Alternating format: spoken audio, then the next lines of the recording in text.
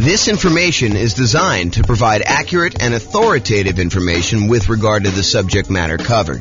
It is offered with the understanding that the presenters are not engaged in rendering legal, accounting, or other professional services. If legal advice or other expert advice is required, the services of a competent professional should be sought. Welcome to the Huntsville Real Estate Investing and Real Estate Financial Planning Podcast. Learn all about investing in real estate in Huntsville, Alabama, with a combination of real estate financial planning and modeling with numbers specific to Huntsville, plus syndicated, more generalized recordings of live and pre-recorded real estate investing classes, not all of them specific to Huntsville. Be sure to stay tuned after the podcast for a message from our sponsors. Hi, this is James Orr.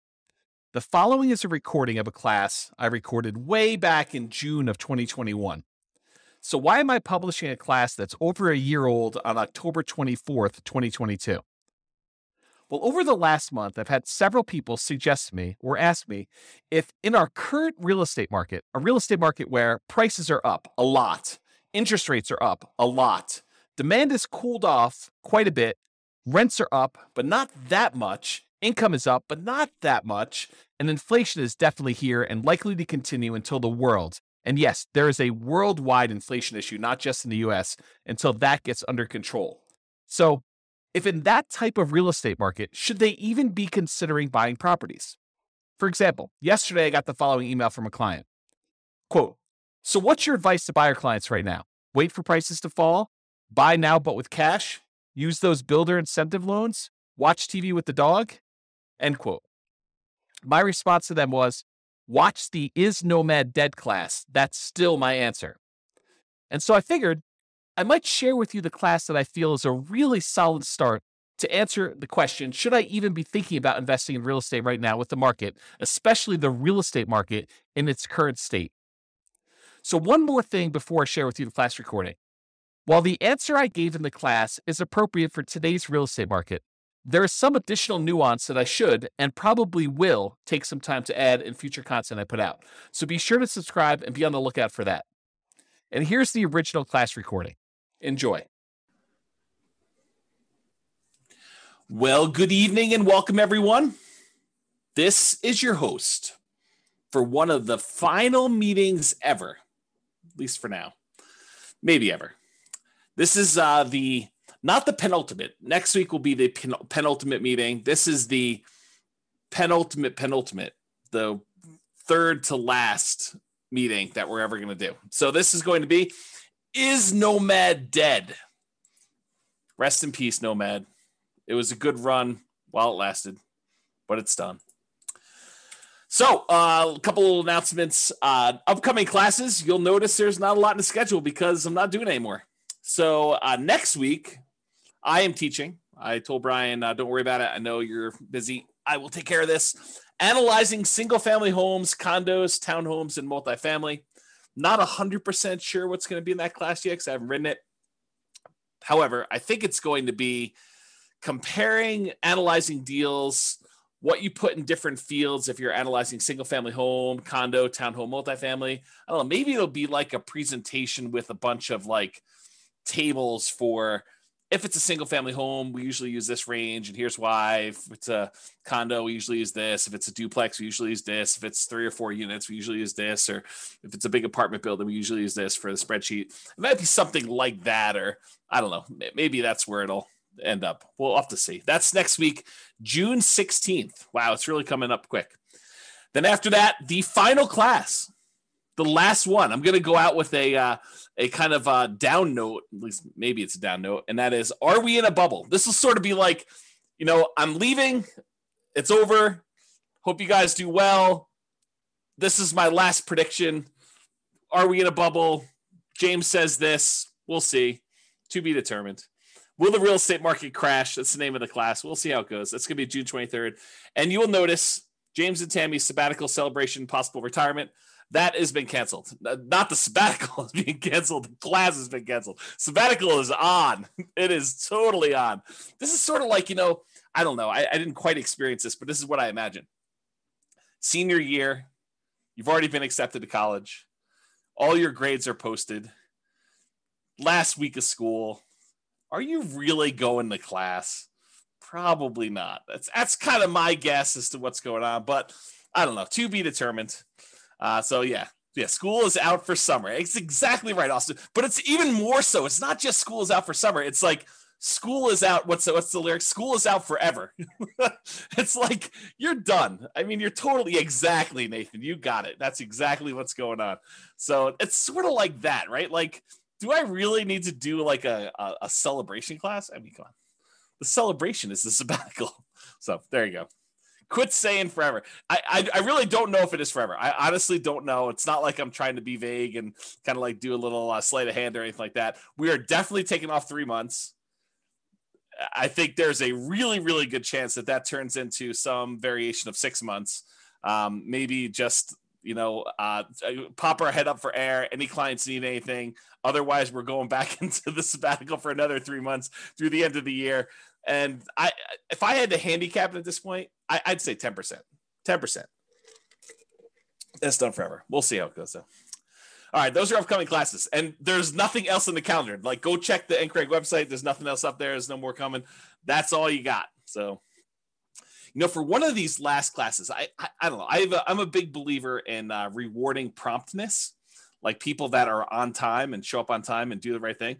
I'm almost tempted to like do something really special for people that actually show up for the 6 o'clock kind of like start of the class instead of the 6:05, 6:10, 6:15, sometimes 6:30, sometimes 7 o'clock, people that roll in. Occasionally I'll see someone like RSVP and register for the webinar at like 7:40. Like as if they're going to go and join the webinar at that time. I'm like, really? You're showing up like with the last 20 minutes? There you go.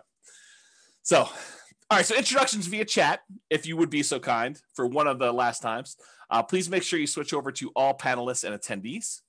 And then who are you and where are you from? And do you believe Nomad is dead?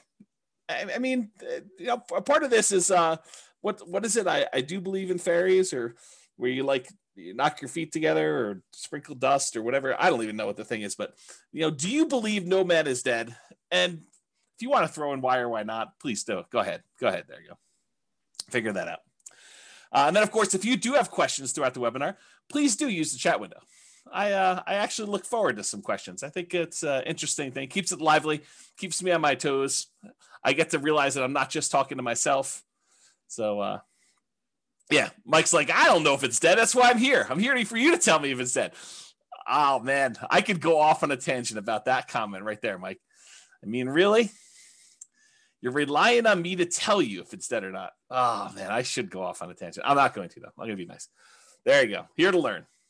Nope. If people are saying, nope, it's not dead. We shall see, right? We shall see. All right. This is my new like little warning slide. I like this. There was an attorney that did some continuing education. Tammy sent this over to me and a friend of mine, and I kind of liked it so much I kind of commandeered it. I borrowed it, so it's largely his. So why you should not consider anything I say as advice or even reliable information or education. Oh man, wait to the end to tell you this. Hey, I'm probably not your realtor. For some of you online, I am your realtor, but I'm probably not your realtor for most of you guys. I'm not your attorney. I'm not an accountant. I'm not a CPA. I'm not your advisor. So I'm not doing this. This is not advice for you, like customized or personalized. Facts do vary greatly. So I can tell you something, and it could be absolutely true in this really narrow context, this really narrow kind of like space where it exists. But it could vary a lot depending on who it is and what's going on there. Chances are I don't know what I'm talking about. So there you go. How's that for a disclaimer? Chances are good. I just don't have a freaking clue. I have no idea what I'm talking about. I don't always get good sleep, and I may be fuzzy brained. So there you go. And, allergies have kicked in. I don't know if it's allergies have kicked in for you guys, but man, like maybe yesterday or today, it's just rough. Like the allergy is like definitely headachy, fuzzy headed, or maybe it's something else. I don't know. I have to see about that. I'm easily confused. Maybe you are too. So there you go. That's my new disclaimer. Oh, there you go. Oh boy. Okay. Is Nomad dead? I am your host, James Orr, real estate broker, at least for now. There we go. Well, I guess we had some questions. I assume that there are no crazy questions. People introducing. That's awesome. You like I've talked this, but are you willing to repeat? Do you recommend calling local banks to ask for their mortgage rate offers? Sabrina, we have an entire class, a 2-hour class on interviewing lenders in order to get rates. And I spent 2 hours answering that question in excruciating detail. The short answer is 3. In general, I recommend you get 3 referrals from people you know and call them all on the same day. And there's details about that. It's not as simple as just call them at will, nilly-willy, all over the place. But there's a 2-hour class on that particular topic. I think if anyone remembers what the title is, it's something like interviewing lenders and estimating rates or something like that. It's good. If anyone remembers what it is, you can share it, and Sabrina can do that. All right, so let's get to some background here. What prompted this class? So over the last several years, and this is not like a unique case, although this particular one was a really nice little special situation for us. There's a neighborhood that if somebody told me, hey, listen, I'm a nomad and I want a nomad in Fort Collins or Northern Colorado, and they said to me, is there, where are the deals? And we would refer them to this one particular neighborhood. I mean, there's other options too, but this was like we used to sort of like, Tammy doesn't use this term, but I sort of considered it our own little personal like honeypot. It's like, if somebody wants to kind of buy a house, this is like a really good little deal, a good neighborhood that was good for nomads. We knew the rent ratios, we knew the prices, and the builders were reasonable and prices were good. And I thought the location was good and kind of like how things were there. So I'm gonna share with you some numbers from a particular client, and I sort of rounded and stuff like that. And I happened to talk to this client today, and I told them, you're going to be famous. I'm not going to mention you by name, but it's all about you. And there's other clients that they could literally be thinking this is about them. Had I not told you that I talked to this person today and told them they were going to be famous, because there were more than one client that did this neighborhood and did multiple properties in there. Now, I don't think it's the real estate investor loan comparison deep dive, although that's a good one too. I think the class, I'll have to go look it up. It's something like comparing loan programs or comparing lenders and stuff like that. It was probably 2 years ago. It was before the COVID stuff, because we had it in person. We had it live, and I printed out sheets from a whole bunch of different lenders, and I showed you how to compare lender programs and how to call them all. It was around there. It's probably like a late in the year. I felt like it was fall or snowing or something like that. Or well, maybe it was spring. I don't know. Maybe I'm misimagining. All these classes merged together. They merged together. All right, so continue on with my kind of like what prompted this class. So this property, it's all the same 4-bedroom model. It's the exact same builder. And in most cases, this client was going under contract months before they actually close. So the pricing sort of is delayed, right? Like you go under contract in October and you don't close until April or May. It's like that long of a building time. So there's a little bit of delay between when they went under contract and when it actually is delivered to them. So here are their numbers and why this class exists, is the Nomad Dead kind of class exists. So in April of 2018, this client purchased a property. It's 4-bedroom property, the same builder, same model, for $354,000 with about $10,000 in options. They did like, I don't know, flooring or fencing or something like that. So it was really about $344,000 for the base price of that particular model. In June of 2019, a year later, they decided to do this nomad thing where they're going to buy a property, move in for a year, live there. Then at the end of the year, they're going to convert that one to a rental. They're going to go buy a new property. They're going to move into that, buy it with 5% down or whatever they're doing, 3% down, 5%, 0%, something like that. And they're going to move into the property and live there. And then they're going to repeat this process where they convert that one to a rental and move into another property. And that's what nomad is in general. So in June of 2019, the client purchased the exact same model from the exact same builder in the exact same neighborhood for $360,000. And this one had about $3,000 in options. So it was about $357,000 for the base price. So previously the base price the year before, plus a couple months or plus a month or two, was $344. Then it went up to $357. That was about a 3.77% per year increase in home prices. Now, when we do deal analysis and we talk about, modeling stuff and everything else, we typically, historically, have used 3%. So is getting a 3.77% increase in price good or bad? I mean, I think it's neutral, right? Because in some ways it helps you. Any properties that you own have, in theory, gone up that much in value. And any properties that you're about to buy are a little bit more expensive. So it hurts you there when you're going to buy properties and do that. So it ended up being 3.77% increase 1 year to the next. Totally within what I would consider a reasonable range of what the property value had gone up from between April of 2018 and June of 2019. And we typically model that 3%.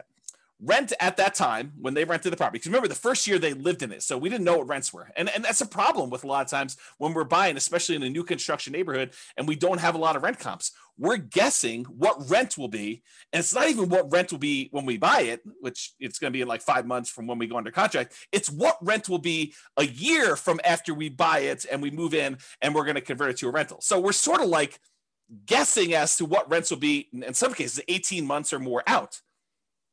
Sometimes tricky to do that.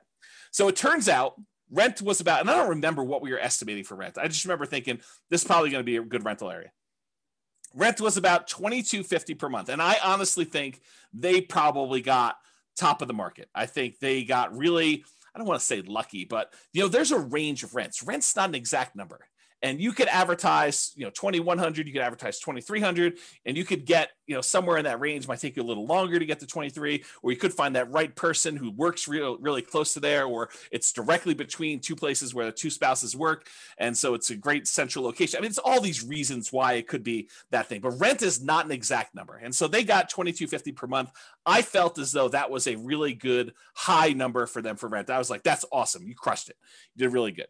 So they bought their next property for $360, which is $3K in options. $357 was the base price, and they rented out the one they bought for $354 for $22.50.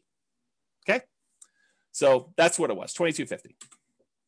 Last year in 2020, June of 2020, so like 12 months pretty much since the last one, the client purchased the same exact property, same model, same neighborhood, same builder, for $376, and they had about $3,000 in options and upgrades on that particular one too. So the base price of that one was $373 for the base price. That was about a 4.48% increase from the previous year. So again, we usually use 3%. This time it went up 4.48 in a year. Hot market, property values went up a little bit. So I thought that was encouraging. Property values went up there. And rent actually went down a little bit, or you could say they didn't quite crush it. They didn't get a home run like they did the year before. And so rents were about $2,200 a month in that particular case. So that's what we got. And I should also point out, I don't know if every single data point for this particular example is the same client, because for some of the rents, I have multiple clients in that neighborhood and they're all doing like a nomadish thing. And so some of them actually were able to rent it. And I may have used like one client's number when it really was another client. And so, but it's the same model. They're all buying similar models in that neighborhood, 4-bedroom. Although there's a couple builders we go with in that particular neighborhood, but you get the idea. And this is in Northern Colorado, in case you're wondering. So rent was about $2,200, which was less than the year before, a little bit less than the year before. So it didn't really go up. It kind of stayed the same. This year, June of 2021, like while I was preparing for this class, I reached out to the builder. I said, hey, what do you have left in inventory for the model that we normally buy? I told them the model. I said, what do you got for me in the same neighborhood? And they told me, are you sitting down? Are you ready for this? $477,950. Pause for dramatic effect. Take a drink. That's right. So last year, the base price was $373. This year, the base price is $477,950. To which I did a quick calculation. That is a 28.15% increase from the previous year. So I start thinking to myself, and by the way, rent is about $2,300. So rents were maybe $2,250, somewhere in there. They were getting about $2,300 a month in rent for the model, same neighborhood thing there. So rents did not go up 28.15% there. And Bob and Barbie are saying, because of building costs, I think building costs are a major factor in this. Are they the only thing that's going on? Absolutely not. there's just ridiculous demand right now for properties.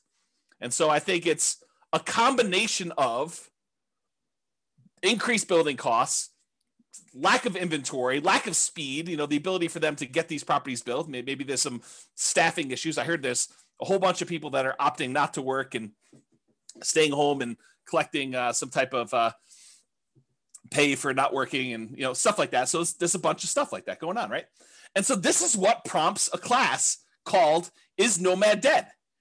Prices are up a lot, like not just 5%, 6%, 7%, which we could have modeled. I mean, we could have done that, right? So prices are up a lot, like 28.51%. And by the way, this is an extreme example. It's not like where it is every single place, but I think that we're seeing prices increase quite a bit, maybe not the 28.15% across the board, right? You could go find another neighborhood where you're like, oh, prices are up, but not 28%, right? Like quite a bit, but not that much. So prices are up a lot. Demand is up a lot. This multiple offers on a lot of these properties. There's waiting lists for some builders in order to get into properties now. It's pretty ridiculous right now, which, as an aside, if ever there was a time for someone to take 3 months off, might it be during one of the craziest real estate markets ever, where it's really hard to serve clients because they're having to go out and make 10 offers to get one property accepted, or they have to be on waiting lists even for new construction, or prices have jumped up really fast and rents are sort of lagging behind. If ever there was a time for a real estate broker who was kind of getting a little bit burned out a little bit, needed a little break, for them to take 3 months off, might it be Q3 2021? I don't know. I'm just saying hypothetically, not saying anything in particular. I'm not calling anyone out by name, not doing any of that, but I'm just saying, maybe. Okay. So demand is up. Interest rates are down, which I'll show you here in a second, but not that much. They didn't go down like that crazy. So it's not like the price is, the same, like, the monthly payment's the same. Rents are up, but not that much. I mean, they're not like 28.15%, like it's pretty crazy to think about this nonsense. Income is up. People's income have actually gone up. We're seeing some inflation sort of activities going on where, people applying for jobs are seeing those the starting wages there, and in some cases, people are getting raises. And I don't know, we're seeing a lot of that stuff. It also sounds like you've thought it through. I'm not sure what those shapes are. Is that like a unicorn? Maybe it's a unicorn. And then Bob and Barbie say, especially a broker that doesn't want to be a psychologist due to buyers able to get the house. Yeah, right. It's hard. You go read a lot of these articles about agents and how they're really struggling, and there's just a lot of stuff. So income is up. Signs suggest that inflation is already here, and that it's likely to continue. I mean, we're seeing signs of that happening right now. So you've got all these kind of factors coming in, which prompts me to ask, hey, is Nomad dead? Like, has the train left the station?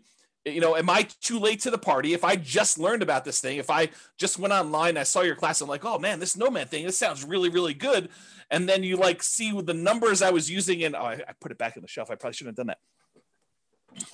If you see the numbers I had in the Nomad book that I used to give away when people came to class live, and you're looking at these things and you're like, 230, 240. Can we still buy houses for 240? And then you're like, and you're like, what is going on here? Like, how does that even work? Like, is it too late? I mean, the numbers you were using before, those seem really, really different. I can't get any to look anything like that. Begs you to ask, is Nomad dead? Am I too late? Is this like even going to happen for me? Should I even bother?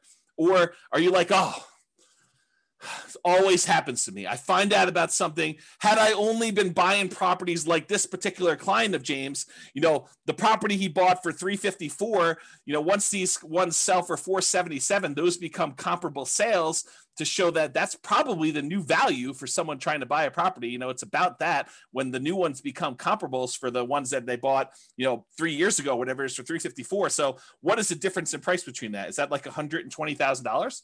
Approximately 120,000. So 1, 2, well, I guess not all of them are 120, but let's 1, 2, 3 properties that they bought previously. So that's probably $300,000 in profit in 1 year. What? That's crazy, right? Definitely crazy.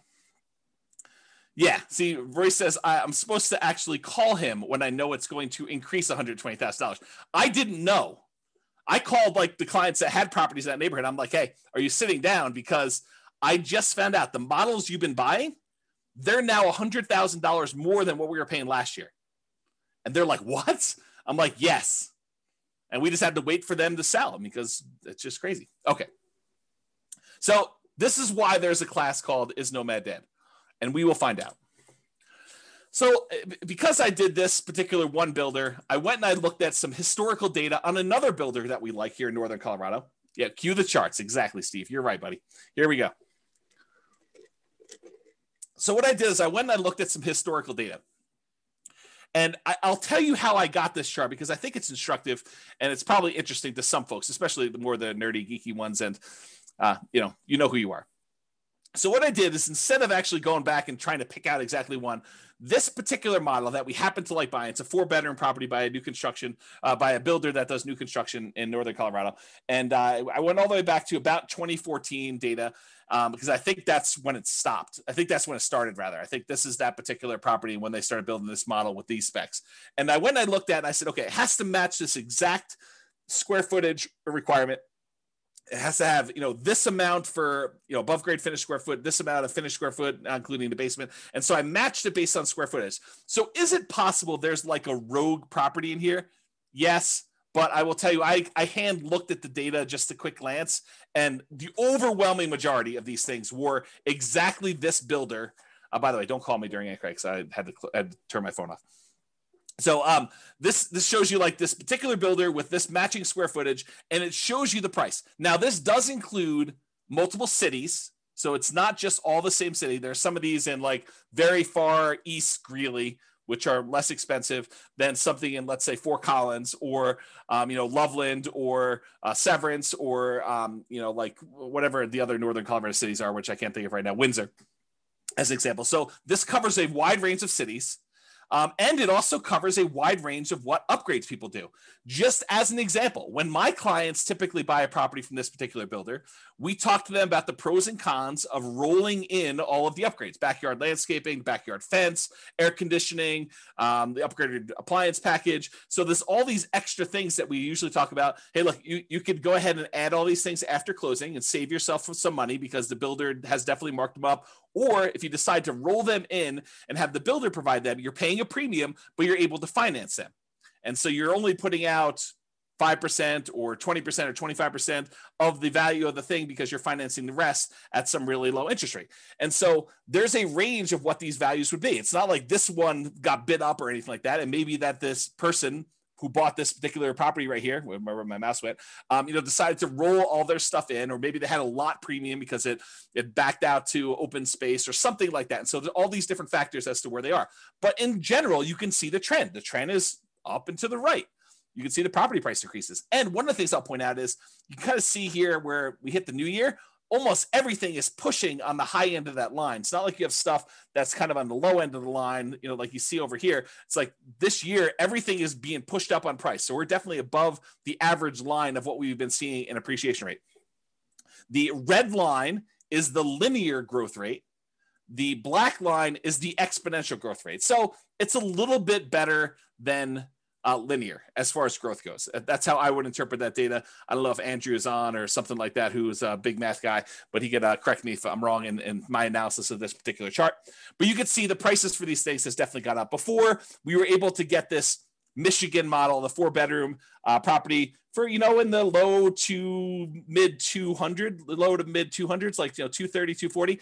And if you remember, this is about the time that this book was written.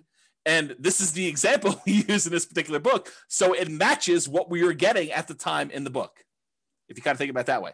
The same properties nowadays, they're over 400. They're like up there, okay? So you can see this historical chart. So when prices go up that much, rents don't quite go up that much. Is Nomad dead? All right, so I'm going to do some comparisons, because I think that's what you want to know, right? You're like, hey, listen, I read the 2015, the original Nomad book, and the numbers are not what they are today. Yeah, no joke, right? So let's go think about Nomad then and now. Here they are. So back in the 2015 original Nomad book, the purchase price we used was $238,875. That was the base price with some upgrades thrown in for buying at the time, it was basically a Michigan model, although you could make an argument it was any other house that was similar characteristics. It didn't have to be that, but that's what we used when I modeled it. Okay. So it's $238,875. The purchase price today for that same model with the same upgrades, $437,375. Now,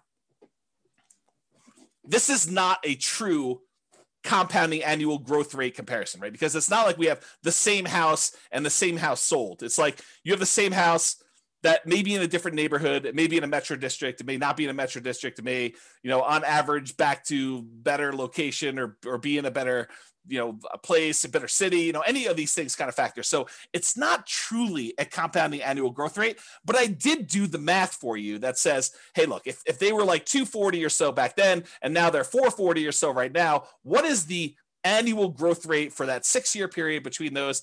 Turns out the growth rate for those properties during that time was about 10.61% per year, compounding annual growth rate. Craziness. Okay. So we were estimating 3%. So when properties do better than that, it helps you for all the properties that you own. It hurts you because you're buying more expensive properties as you're moving forward. So it helps and hurts depending on where you are in the process. Now, back then, in 2015, the interest rate we used when we did our deal analysis in the book was 4.5%. And we talked about using a lender paid PMI, private mortgage insurance. Go watch the whole 2-hour class on private mortgage insurance. I'm not going to cover it here in detail, but basically the lender increases the rate slightly. And instead of charging you a monthly PMI payment, it's included in the interest rate. Okay. So that was a 4.5% lender paid PMI rate, the overall interest rate with 5% down. Today, maybe not today, but when I did the comparing loans class, I called to the lender. We did a whole spreadsheet on this. The interest rate was 3.625% with lender paid PMI with 5% down. So it was 4.5. Now it's 3.625. So that actually got better. That might help us, right? Steven or Stefan says, where do we watch the older videos? You're in a really weird spot because I'm like shutting everything down for going to thing. Right now, though, you could probably still watch like 100 of them. When by watch, I mean listen on the podcast. But I would go download them tonight. Like while you're here, go download them because I am this close to actually shutting everything down and pulling everything off the podcast too. So go download what you want. You can actually go subscribe to it and then click download on all of them. They'll stay on your phone even if I delete them, is my understanding. And then go listen to the ones you want there. If somebody wants to put the thing on there, I think it's Nomad Real Estate Investing Podcast. But if someone happens to have the link and is willing to be nice to see them, you can put them on there. Okay, so I'll continue with the class up. So interest rates were worse, 4.5. Now they're better, 3.625. And then the estimated principal, interest, taxes, insurance, that's PITI, plus the HOA, plus the PMI.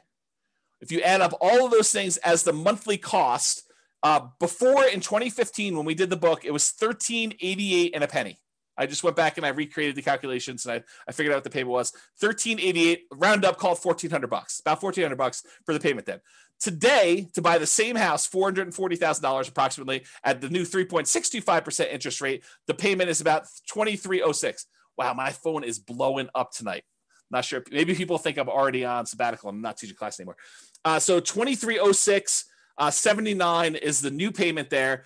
If you kind of do a compounding annual growth rate for that, like if you pretended that, it went from this to that, that's 8.84% compounding annual growth rate per year.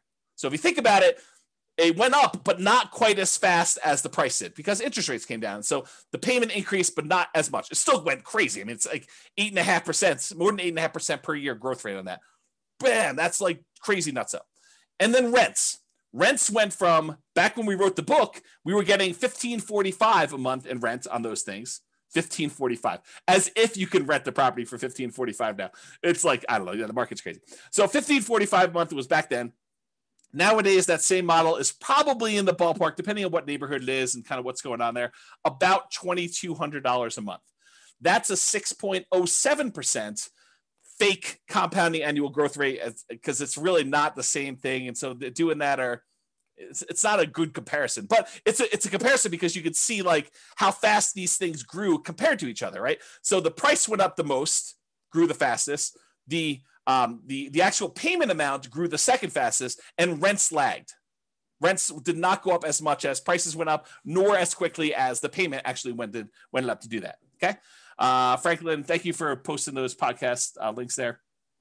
I appreciate that. That's for you, Stephen. And then Steve says rents are lagging. Annual takes time to adjust up. Yeah, it's going to take time to do that. But what's great about these properties is you lock in your financing and the price you paid at like whatever the rates were. And if rates went down, which they did, you could actually go and ratchet your interest rate down and improve the financing on it. If they went up, no big deal. You had a 30-year fixed rate financing on there. It doesn't get worse for you. But if it does get better for you, you can take advantage of that and refinance and do like a rate and term refinance or cash out if you really want to and do that. Okay. So those were the comparisons between then and now. All right. So the question becomes, is Nomad dead? Should you go, if you could have gotten this before and now it's this, should you even bother? And I think the question I would rather pose to you as kind of like an alternative to this is, do you have something better to invest in? What is your alternative? If you're not going to do Nomad, what are you going to do else? And I think that's the way we have to look at it because yes, and I'll show you numbers. I'm going to go into detail. You'll see charts, you'll see numbers, but I'm going to show you the returns are definitely not what they were in 2015. Now, the people that actually follow the plan from 2015, their returns are way better than we estimated in this book, right? Because we are estimating 3% growth rate for purchase price, 3% growth rate for rents, and we assume the interest rate stayed the same. So prices went up faster than that. So any properties they own grew faster than that. The rents grew faster than that. And also the interest rates came down. Is that always going to happen? Is it always going to go in your favor? Absolutely not. Not a chance. Okay. So here's the question though. Is Nomad dead? And I think the better question is, what are you going to do if you're not going to do Nomad? And then let's look at what the return is now for Nomad and see. Okay. So alternatives. You could invest in the stock market. Stock market is doing amazing this year. May do better next year, may do worse. We don't know. I mean, I think it's all speculative, which, I'll get to this later on because I have a whole section on like learned helplessness and kind of like making choices and am I too late to the party and all sort of other stuff, which I'll talk about. I'll hold that for later. So alternative stocks, you can invest in that. Bonds. A lot of people are saying bonds right now are dead. The interest rates you're getting on bonds are so low that some people are really questioning whether or not you should have bonds in your portfolio. You're going to invest in commodities. I'll probably do some more of that in commodity investing in my sabbatical time, my retirement. 20 or 25% down buying properties. If you're going to go buy those, maybe 15% down if you're willing to pay the PMI and that high rate. Most people would not be willing to do that. Are you going to go do that? Or other real estate? Are you going to go buy creatively? You're going to go try to find motivated sellers in this market. Good luck. I mean, it's possible, but it's going to be really hard in this market to find motivated sellers. Maybe when the market changes. I mean, we'll see. Markets change. They get hot, they get cold, they get hot, they get cold. I mean, it just cycles. So are you going to do 20 or 25% down? Are you going to do some other type of real estate? Are you going to buy options? Are you going to do turnkey stuff? Are you going to do lease options? What are you going to do? Like, what's the return you're going to get on those? Are you going to go do dog money? Are you going to do, Bitcoin or some other type of cryptocurrency? Like, what are you going to invest in? And what are the characteristics of that? And what are the returns you're going to get? So what's the return with Nomad then in 2015? And then what is the return in Nomad now? And I'm not going to use the like crazy returns we saw. I'm going to use what we estimated the returns were going to be, that 3% slow and steady growth rate. Because if I go back to 2015 and I use some ridiculously high, 10% return year, it's going to look crazy. It's going to look awesome. I'm not going to do that. I'm going to say, listen, back when we were thinking about this, we were saying, if you can get 3% a year growth rate on average, some years is going to be down, some years are going to be up, but 3% growth rate per year, 3% rate growth rate per year. And you compare that to buying something today and maybe you'll get 3% today. Who knows? With inflation, maybe it's better than that. Maybe we see some, it's kind of like peaked out and we give a little back. So we're going to buy our next one at a slight discount. And I mean, we don't really know. It's not clear. Well, I'll get to some of that later too. So if you compare what you can get now, maybe to what you had before, or what you can get with the other options you're thinking about today, what are the returns you're going to get in stocks or bonds or commodities or whatever else you're going to invest in? What are your choices there? And does it make sense for you to do Nomad? And then you can determine, is Nomad dead or not for you based on your specific situation. Okay.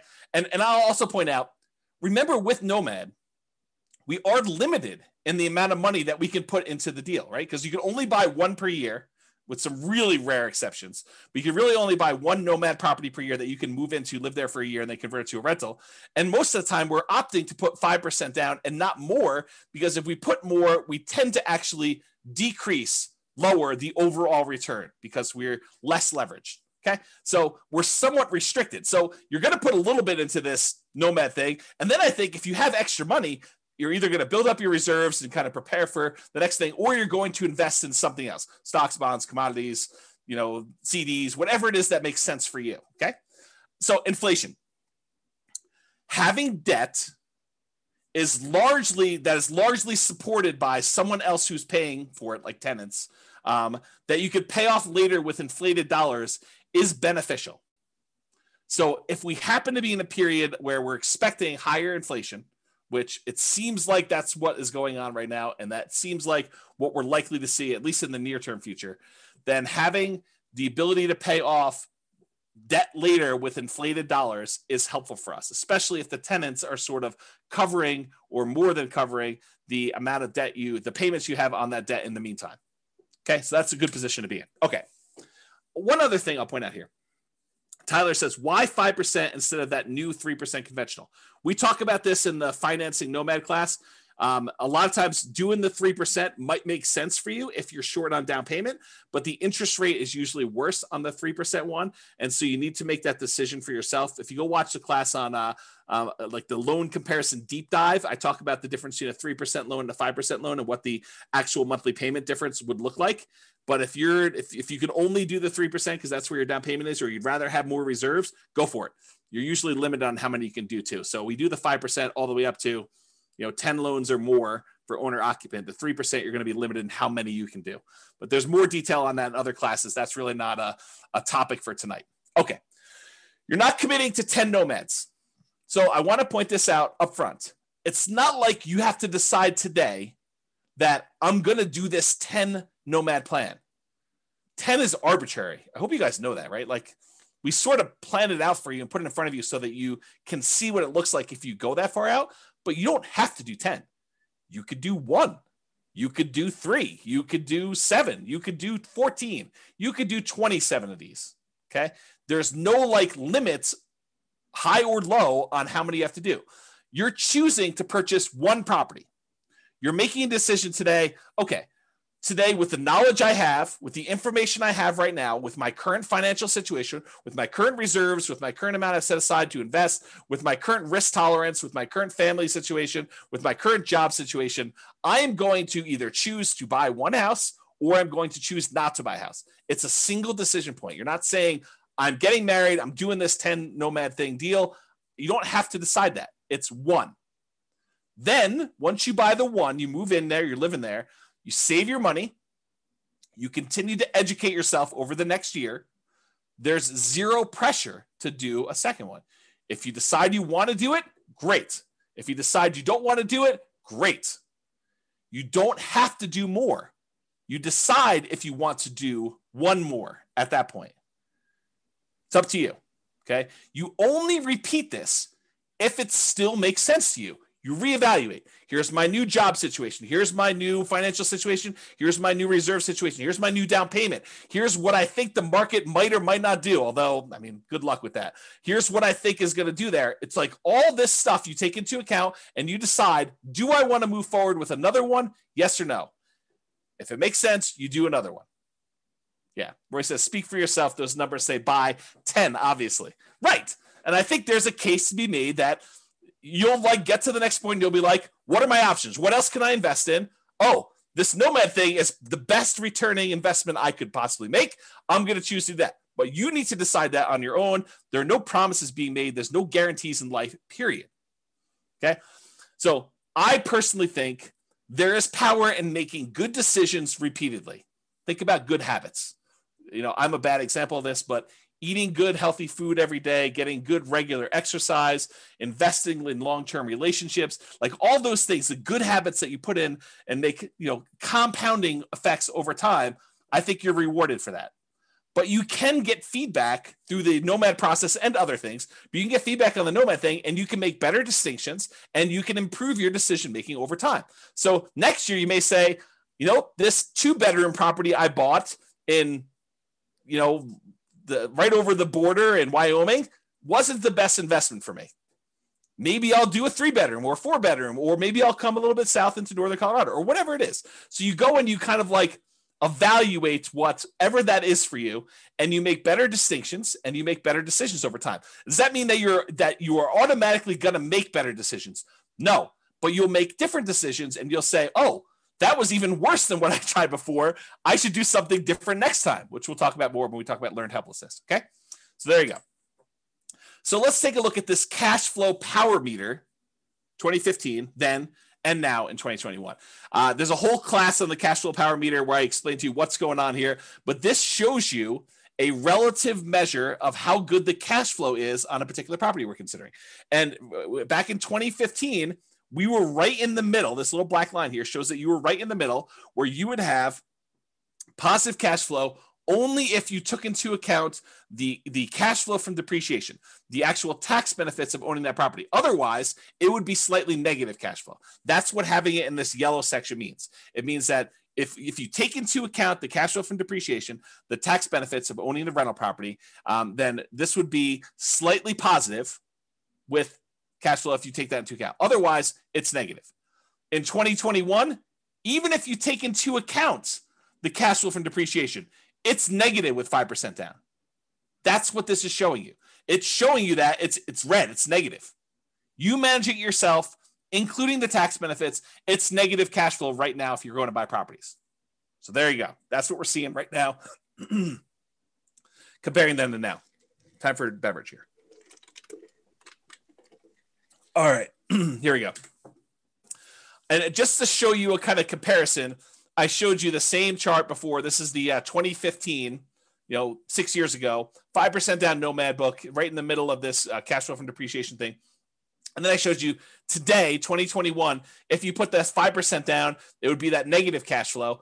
If you decided to put 20% down as a non-owner occupant, you did not occupy the property, we're not moving in here with this 20% down, then it would still be slightly negative cash flow. So if you go buy a rental property today in northern Colorado and you bought this particular new construction as a similar example, you'd still have negative cash flow even if you put 20% down.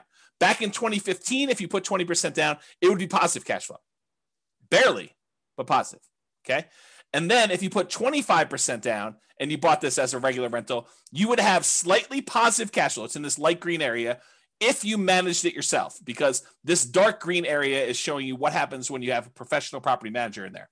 So this is the cutoff line between you managing it yourself and having a professional property manager. So you put 25% down. If you're buying this property, you would have slightly positive cash flow if you managed it yourself, or negative cash flow if you had a professional property manager doing it yourself. Same property, just 3 different financing types that I showed you to compare. That's what these 3 different meters show. Okay. Any questions on this? Is this good for you guys? Are you liking this Nomad Dead? Is it interesting? Let me know. That'd be helpful. As I drink my beverage. Okay, it's interesting for at least one person. Thank you, Nick. All right, so apparently there's some other people that find it interesting too. Okay, cool. So this is the return in dollars quadrant that we typically use. The return on investment quadrant series. We've got return in dollars. We've got return on investment. We got return on equity. I'm showing you return in dollars, comparing the 2015 book to the 2021 if you bought something today, and how does that work? Nathan and Lindsay haven't had a class that isn't interesting yet. Well, that's a very nice thing to say, although you're lacking some exclamation points, I might say, although that's a smiley face. I appreciate that. Love the neediness of the presentation. I'm not sure what neediness. I don't know if that's good. Neediness. Suck up. Yeah, there you go. Royce said, I think he was talking to Nathan and Lindsay about being a suck up. There you go. Royce, you should switch it all to all panelists and attendees so that you can trash talk directly instead of just trash talking to me. And everyone else can do all panelists and attendees too. That way other people can see their stuff. Okay, here we go. So what this shows you is the amount of dollars that you're getting in return in the first year for buying a property this way, and by the way, I do know that you're technically not renting the property in year one as a nomad, but I'm pretending as if you did. Okay. So I do understand you're not really renting it in year one. This is like as if you could magically rent out a property, get full rent when you're supposed to be owner occupying the property. I do this as like an instruction sort of thing, but it's not practical, right? Because if you're doing nomad, you're putting 5% down, you're not able to rent out the property in the first year and move out and do that. There you go. Brace is now unleashed. So this shows you the amount of return. So for example, and this uses the same appreciation and rent appreciation numbers as before, but it does use different interest rates. It does use different prices. And the denominator is different because and there's no denominator in this, so it's just return dollars. But we return on investment. The denominator changes because it's 5% of the lower price house or 5% of the higher price house. All right, so in 2015, the appreciation would be $7,166 if we had 3% growth on whatever that was, 240. So it shows you 7,166. On 2021, the dollar amount of your appreciation is much higher. Why? Because you bought a much more expensive house and it still went up 3%. So it went up $13,121. So from a sheer dollars in the bank perspective, it's better to have bought today than it was to buy 5 years ago. Kind of crazy to think about that. Cash flow was slightly ugly before, negative 471. It's really ugly now, negative $4,634 for the year. So that's like negative $400 a month. So beyond the 5% down, you also need to make up that negative cash flow when you go to rent it out. Although it is offset by these tax benefits, because this is your cash flow from depreciation. Basically, it's the gross depreciation amount on just the building, not including the land, multiplied by your effective tax rate, which is just an estimate of your approximate savings you'd get by having this property and getting tax benefit from it. Okay. So in this case, the difference between these two is the actual amount of cash flow you need to come out of pocket at the end of the year when you included your tax benefits and also the cash flow you had to put out there. So 2028 is offset by this. So it's like $250 a month or $200 and something dollars a month is how much negative cash flow you had there.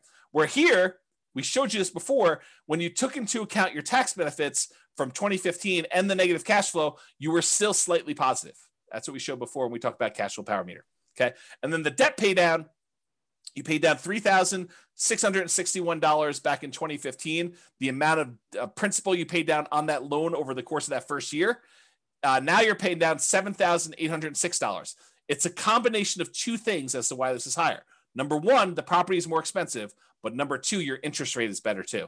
And you pay down more principal with a lower interest rate. Okay. So those are the two reasons. So back then, when you bought a Nomad property, we expected to do about $11,464 total for the year.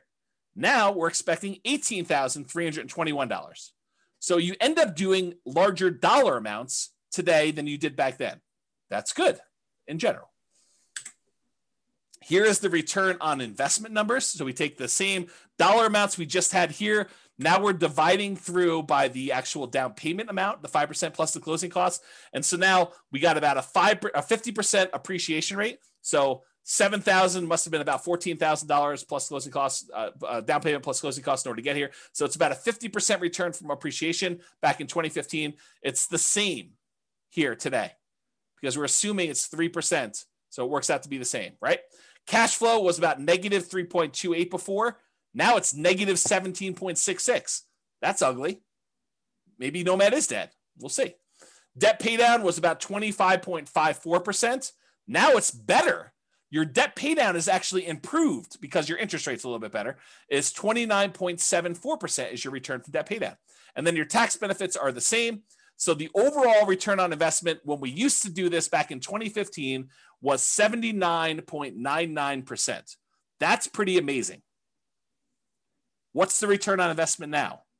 Oh, it's only 69.81. Boo-hoo, right? How bad is it to get almost 70% return on your money? Right? I mean, that's like the crazy thing. And that's why we're thinking, is Nomad dead? Well, if you could go and get a return that exceeds 70% somewhere else with similar risk characteristics, because you got to take into account risk. Real estate risk is very different than, stock market risk or something else like that. But is this risk similar? And can you beat a 70% return? Maybe, maybe not. It's up to you to decide. Okay. So it was 80. Now it's almost 70. Still not bad at all. Now, what if we took into account the reserves you need in order to hold rental property? It would be silly for you to buy a rental property and not put aside reserves. And we talked about this in everything you learned about deal analysis is wrong. There's a 2-hour class on this concept of why you should do your calculations and include reserves when you do your return on investment calculations. So go watch that class. It's 2 hours long, and you'll understand more about what I'm talking about. But realize if we include the reserve numbers, the 6 months of reserves, that's what ROIQ plus R6, 6 months of reserves, and you compare that back to when we were doing it, the return now when you include reserves on everything is 49.05 compared to 44.66. Still a little bit less, but when did 45% return on your money become a bad return? When did it become bad? So Bob and Barbie says, seems like the tax benefit should be greater as the purchase price is more. It's the same ratio, though, because you put 5% down on both. So when you actually do it that way, they're similar returns because it's a dollar amount based on the price, but it's also the same denominator changing as well based on the price. So it turns out it's the same ratio. Good question, though. Steve says something, everything you learned about deal analysis is wrong. Yep, there you go. That's the class on that one. Although it's probably on the podcast. Okay, so that's the R6 number. What about if you do 12 months of reserves, but you decide to keep your reserves, most of them in the stock market or something else with a higher rate of return? Well, the return is 39.47% from 2015 versus 36.72 today. It's still a pretty amazing return, especially for having 12 months reserves that are a drag on your overall return there. I don't know. It still seems pretty amazing. But it's up to you to decide if Nomad is dead. It's not for me. So is Nomad dead? Let's take a look at some comparison scenarios. So because I have this pretty cool software that allows me to do models of scenarios and run out situations for people, I ran 5 different scenarios to compare, and then I added a couple more at the end because I thought I might have time. We'll see if I get there. So the original Nomad with 2015 numbers, I did that as kind of like a baseline. Said, okay, this is what we thought it would be before. I just sort of laid it out there and I ran it and I showed you what that looked like. Then I did 2021 Nomad right now. And I did a couple different situations there. I did doing 10 Nomads, which is the most similar comparison to the 2015 ones. And then any extra cash I did in stocks, which is the same thing I did in 2015, by the way. And then I also compared it to, hey, listen, if I'm not going to do this Nomad thing in 2021, maybe I'm going to buy just a house to live in, and I'm going to take all the rest of my money and I'm just going to invest it in stocks. So I ran that too. And I think I used 8% for the stock market return. Okay. And then I did another scenario where I said, okay, you're going to buy a house to live in, one owner occupant property, and you're going to actually save up to buy 20% down properties. And you're going to buy 9 rentals with 20% down. And then the last one I did is you're going to buy a house to live in with 5% down, and you're going to buy 9 25% down rental properties. And so I'm going to look at how the original 2015 Nomad did in comparison to doing 10 Nomads today, doing no Nomads, basically buy a house to live in and do everything else in stocks, to doing owner occupant with 20% down and owner occupant with 25% down. And you'll have 9 rentals for all those things. Okay. Here we go. Kevin says, pretty sure I got a 200% return in year 1 at my current house. So Nomad is certainly not dead. There you go. Kevin says it all. And then it says, I heard the same rumor, Austin. Austin says, is the rumor that Royce is teaching during sabbatical true? Maybe. Royce says no. It's not true. That's pretty good. All right. So rather than build up any more suspense here, I will show you what the numbers suggest. So yes, it is true. 2015 Nomad was amazing. A non-inflation adjusted net worth at the end of 40 years shows that you'd have $20.7 million in both equity and cash in the stock market if you decided to do Nomad in 2015. However, the 2021 Nomad puts you at 19.5 million. So 20.7 million, 19.5. I'm pretty sure that's still pretty freaking good. If you decided you wanted to do one owner occupant property and you bought 9 25% down properties, you'd have 13.4 million. If you decided to do one owner occupant property and 9 20% down properties, you'd have 12.86 million. If you decided you wanted to do one owner occupant property and you did the rest in stocks at 8%, and maybe you can get better than 8%, you can change these assumptions if you want to, you'd have $7.2 million. So that's what the net worth was. If we adjust for inflation, the 2015 nomads like having $6.3 million in today's dollars versus a 2021 full-on nomad is about $6 million in today's dollars. So it's a difference of, well, it's 3.71. So I'll just call it almost 4. So $400,000 difference between one and the other, if you think of it that way. The ones where you do other stuff, just in, it's like 4 million, and 2.2 million. Daniel says, do you have simulation that shows for markets that are slowly growing, stagnant, or slowly declining? Slightly declining. Yes, I do. In fact, the software allows you to do whatever you want. That's why I wrote it. And we have done classes before where I talked about what happens if you're investing during a declining market and stuff like that. So there's like a large number of models you could do, and you can enter your own stuff and say, what happens if the market does a range of values? Like you can do Monte Carlo simulations, stuff like that. So yes, it does all that stuff. Okay. Here's the chart showing net worth over time. You can kind of see the curves. These top two, the red one is 2015 Nomad. The orange one is 2021. So they're pretty close together. Then the next two are buying the 20% down or the 25% down rentals. And then the stock market one lags behind here. But, part of this is assumptions, right? If you thought the stock market could get you 15% return, I bet you this chart looks very different. So you got to go play with what you think you can actually do and compare those to see. All right, so this just shows you account balances. Before was net worth, which included equity, and also your account balance, which we're assuming the account balances are invested in stocks. But if we just look at how much is in your account, 2015 Nomad, you had $13 million, non-inflation adjusted. The 2021 Nomad has you at almost $7 million, non-inflation adjusted. And then the other ones had you at, let's say 3, 2.7, and 5.8. The one where you invest in stocks, the overwhelming majority of your money is in cash because you don't really have a lot of equity besides the one house you bought. So that's why your number is so much bigger than the other ones there. Okay. If we adjust for inflation, 2015 Nomads like 4 million, 2021 Nomads like 2.1 million. And that's partially because the account balances on the earlier Nomad is a lot more because, as you're about to see, with the way that I modeled this, I didn't assume your savings was increasing that much more. So it took you longer to buy these more expensive properties. So it's much slower for you to acquire properties, which means that your cash flow lags a lot. When you did Nomad back in 2015, I assumed you could buy them very quickly. So, and I didn't really change the income much between 2015 and 2021. I think I increased it by 3% a year. So that's why you're seeing a difference there. Kind of tricky. So it shows you your account balances over time. These are the ones where you're buying properties later in the game. So you can see they're kind of like little dips whenever you put a big down payment on a property. And so that's why that grows. And you can see these other ones here got the lead. Your cash balance in 2015 is much bigger. So this is what I was talking about before. With 2015 Nomad, the way that I set up the assumptions is I said, you are saving enough that you have enough for a 5% down payment every year. And so, well, maybe not every year because this line looks a little longer, but it was pretty quick. So you're acquiring properties much faster, and then you get to 10 properties very quickly when you're doing 2015 Nomad.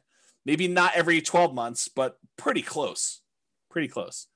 However, when you did 2021 Nomad, I assume that it took you a lot longer to save up for those 5% downs because I think for a lot of folks, it will take them longer. They're not able to do every 12 months. Now, if you have a great income, you have a great job, or you have money set aside and you have the ability to do this every 12 months on the 12 months, it's going to look a lot better than this.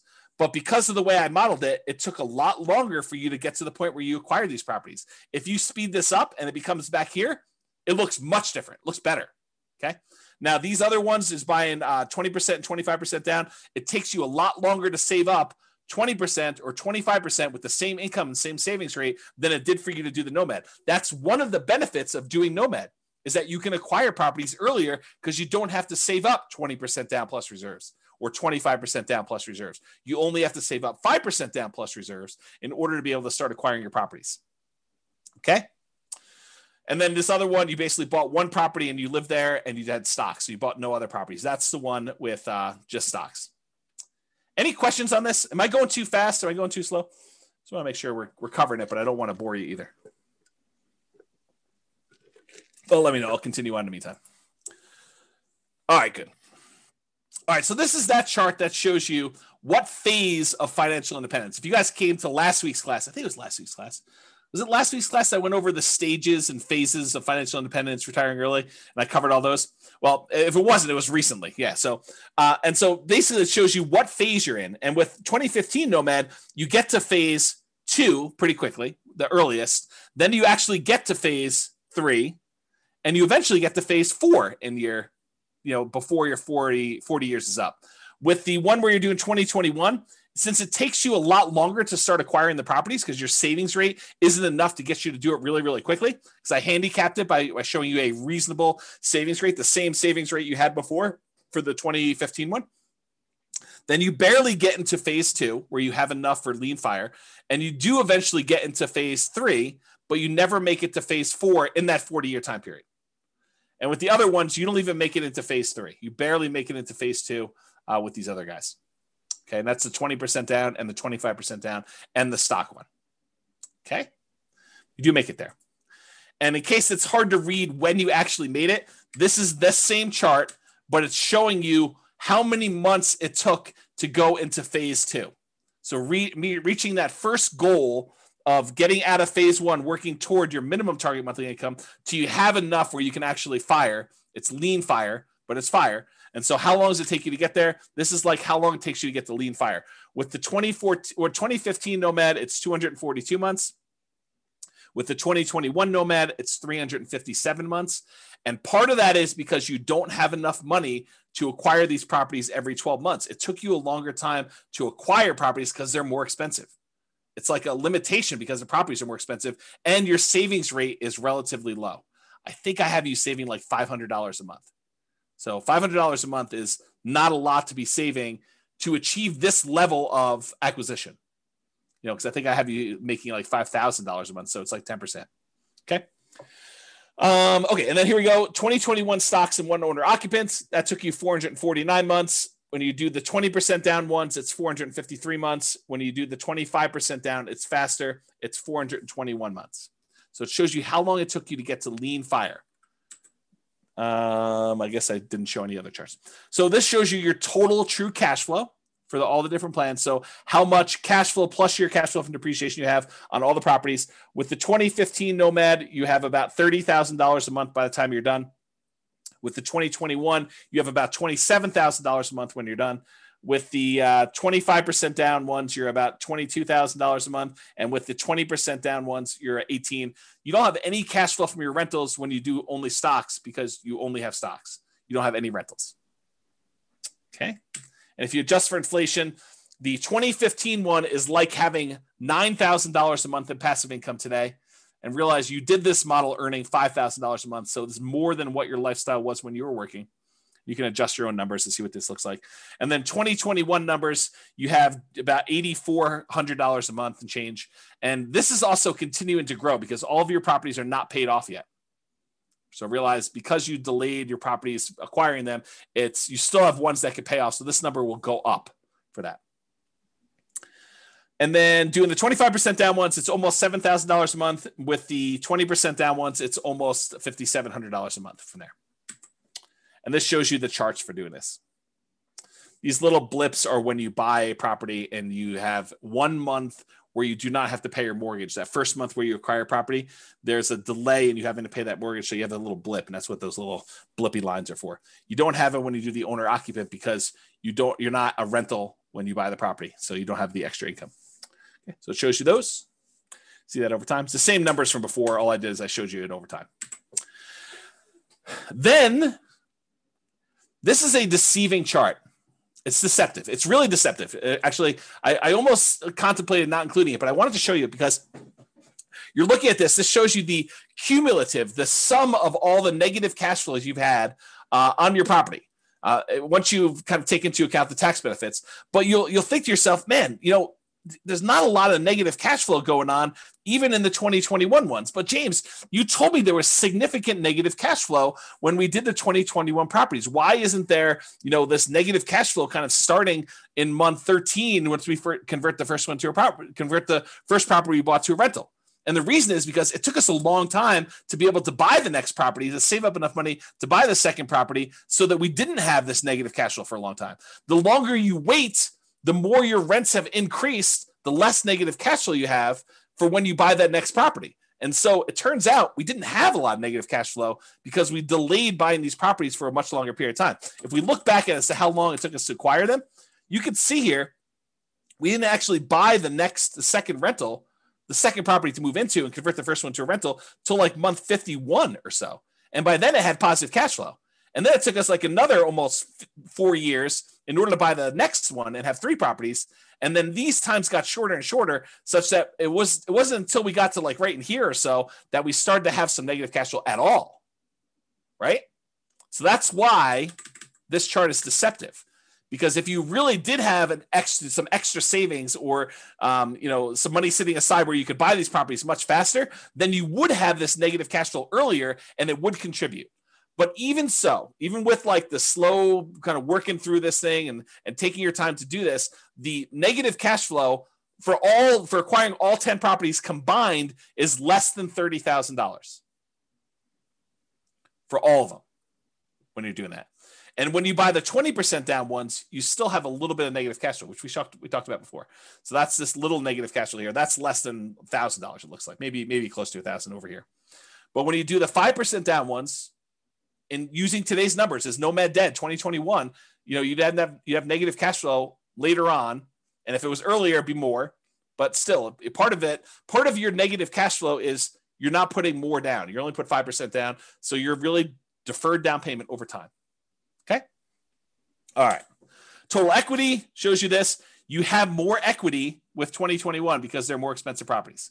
So your equity is 7.7 with 2015 Nomad, 12.5 million with 2021 Nomad, about 10 million and change for both the 25 and 20% down. And then you only have the equity in the owner occupant property when you do stocks. If we adjust, I guess I didn't do inflation adjusted. I did total true net equity if you actually had expenses on your property when you did it. And it shows you what the numbers for true net equity. You can go look at that if you want to, but I'm not going to cover it. Okay. This shows you your total mortgage balances over time. Jason says, James should teach one class a year now. This one. Right? Because it compares like what reality is now to what it was whenever we were thinking about it. All right. This shows you your total mortgage balances. The red line shows you the numbers from 2015. So you were acquiring properties relatively quickly, and you got up to the point where you had your 10 properties. It was under $3 million in total mortgage balances. And then over time, you're paying those off. And so it's just sort of declining, and you're almost completely paid off of all mortgages by the time you get to 40 years because you were pretty much done buying properties at 10 years. It takes 30 years to pay them all off. Okay. With the 2021, though, because you acquired properties more slowly, you ended up having a much higher mortgage balance total, and they're not even close to being paid off by the time you still owe $2 million on this, almost $2 million by the time you get to your 40. And the 20% down, the 25% down is even worse because you can't buy properties as quickly because you got to save up more money. You got to save up 20% or 25% to get to these. And you can see that here. Okay. And then of course, the one where you just bought stocks, you just bought the one property to live in and you paid off your mortgage after 360 months. And then you don't have a mortgage at all. That shows you your mortgage balances over time. Okay. All right. I'm sure you're thinking to yourself, all right, that's like the slow way. And it is the slow way. I mean, that's the traditional nomad model. You buy properties, you let the tenants pay them off. You don't pay them off more. You don't pay them off faster. You don't sell off any properties. You don't pay off mortgages if you can fire early or do anything crazy like that. You just slow and steady wins the race, kind of like work it through. This is not intended to be in any way a full class on speeding it up or doing anything like that. I've already taught tons of classes on that. I'm sure I guess I won't teach any more classes, so I shouldn't say that. So maybe I'll teach classes on speeding it up in the future, or maybe I don't know. Who knows what's going on? With that being said, there's other stuff you can go reference for speeding it up. But I did want to show you a couple things. So this is that chart from before where I showed you how long it took you to get to lean fire, essentially, minimum target monthly income in retirement. And this is all the old ones. So 2015, it took you 242 months to get there. In 2021, doing regular Nomad, it took you 357 months. But I added a couple extra ones. I added these two to the bottom. In 2021, if you sell properties to pay off mortgages to achieve financial independence. So if you get to the point where if you sell off some of your properties, you could pay off the other ones that you own, and that would get you to your minimum target monthly income retirement, then do that. And how long does it take you to get there? Well, it turns out that takes 293 months for you to get to the point where you have enough equity where you could sell off your properties, you pay capital gains, you pay depreciation recapture, you pay your closing costs, you pay your real estate commissions, you subtract all those out. So it's really a net dollar amount that you really walk away with. You take that money, you pay off the remaining mortgages on the rental properties you own, and you get to fire. You get to the point where that is enough so that you have a minimum target monthly income in retirement to support yourself, lean fire, another way of saying that. And that takes 293 months using this strategy. And that's still with you acquiring them slower, right? Because you're not able to acquire them very quickly. So it still takes 293 months. Now, remember, in 2015, it took you 242. It's 293 now, and that's faster than the 357 if you didn't do this. I don't know. That seems like a reasonable, kind of a reasonable timeline to do this, right? For saving basically 10% of your income. I don't know. That seems pretty good to me. And then this last one is if you sell off all of your properties and you use the proceeds to invest in the stock market, and you had the money in the stock market produce I used 4% safe withdrawal rate. So instead of having rentals, you have 4% safe withdrawal rate, and the money is all in the stock market now. It takes you 291 months to get to the point where you have enough equity in your properties after capital gains, depreciation recapture, closing costs or transaction costs, real estate commissions. So the net you take away, you put into the stock market, and if you took a 4% safe withdrawal rate, that would allow you to have your minimum target monthly income for retirement. Took you 291 months to do that, okay? Which is a couple months faster than selling off some properties to pay off the other ones and do it with rentals. Some people would prefer to have free and clear rentals when they retire. Some people would prefer to have their money in something else like the stock market, and it could be anything else. I just happen to use the stock market as an example, okay? Any questions on this? Now, this one is the minimum target monthly income retirement. This is lean fire. This, though, is your ideal target monthly income in retirement, which is a higher dollar amount. I think I used $10K a month. I think I used $10,000. I think this is the point to get to $5,000 a month. I think this is the point to get to $10,000 a month. And you can see that how long it took you in 2015, 353 months in order to get to your 10K a month income, passive income, versus 2021 took you 417 months to get to 10K a month of passive income. And then here, the sell off the properties and achieve fire, it actually took you longer to do it, 428 months, and it took you longer, 460 months to do that. So it would have been better for you to just do the traditional plan here and get there. Okay. All right. Which, by the way, makes sense because you sold off your properties much earlier so that you could retire earlier. Like, I don't want to leave this here and have you guys think, well, why would I do it then? Because you actually got to retire at month 293, and then you still achieved 10K a month income by month 428. So it's a little bit longer to get to your 10K a month, but you still got to retire earlier than you did before. That's why you'd still do it. Okay? In case that wasn't clear. All right. So, actually, someone who is on, I won't name their name, would appreciate this. So a client of mine reached out to me. Let me answer the question, and then I'll come back to the story. So Cece says, why was it slower for the 10K per month? Because it took you longer. It took you this much time in order to get to the point where you had $10,000 a month coming in. This is the amount of time it took you to get to $5,000 a month coming in. So you got here, and then you still need to go a long ways to get to 5K a month more. And so that's why it took longer to get there. If it's not clear, ask me at the end for questions. We can talk about some more. All right. So I had a client reach out to me, and they had said, hey, I always was interested in these, condos in Heather Ridge. It's a certain neighborhood in Fort Collins, kind of a lower price condo, a very inexpensive condo in Northern Colorado. And so I thought to myself, why not show what these lower price condos are in Northern Colorado? Because, some people are scared away. They're like, man, I don't know. I can't afford, income wise, a $440,000 property, James. I don't know. Maybe I'm crazy, but I can't do it. No worries.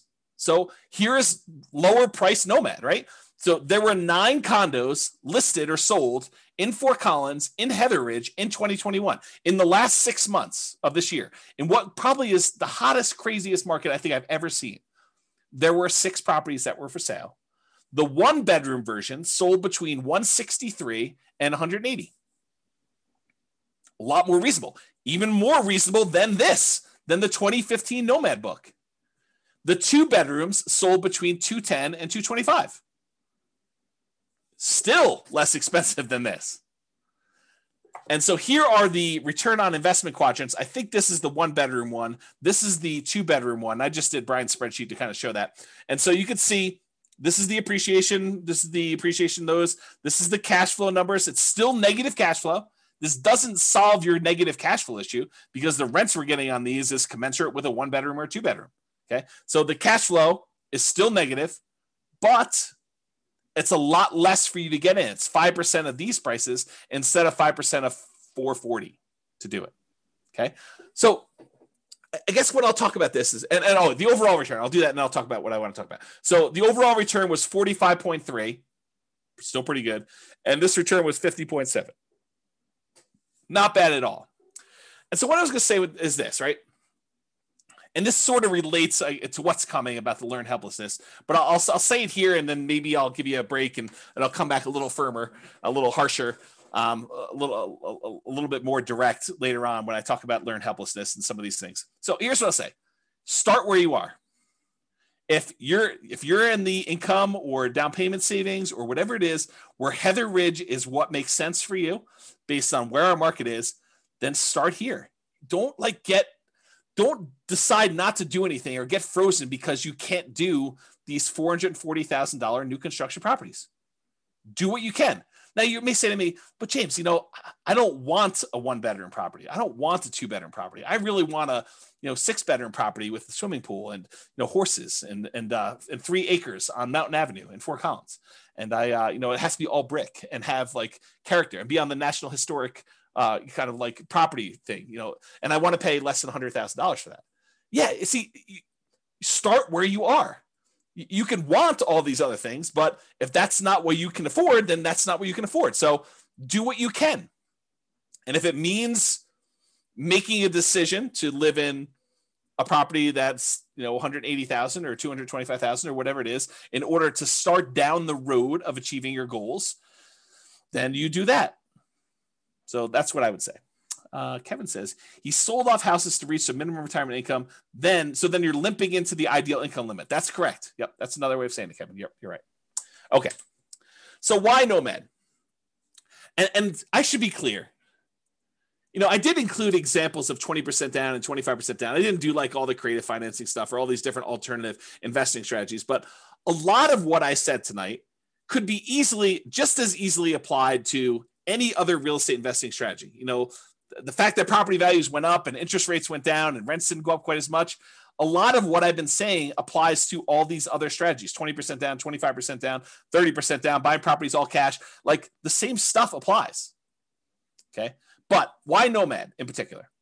Well, one of the reasons we tend to look at Nomad is it's a lower amount of down payment needed to get started than many other real estate investing strategies. So with a lot of other strategies, you need 20% down or 25% down. If you only need to save up 5% in order to start acquiring properties, that happens a lot faster. Okay. You can do it with nothing down. So if you don't have any down payment, but you've got good income, you can go to Severance, you can go to Windsor, you can go to Wellington, and there are nothing down loan programs, USDA, VA, if you happen to be a veteran. You could do some of these like local banks have nothing down loan programs. There's definitely restrictions. You got to be able to qualify for the loan.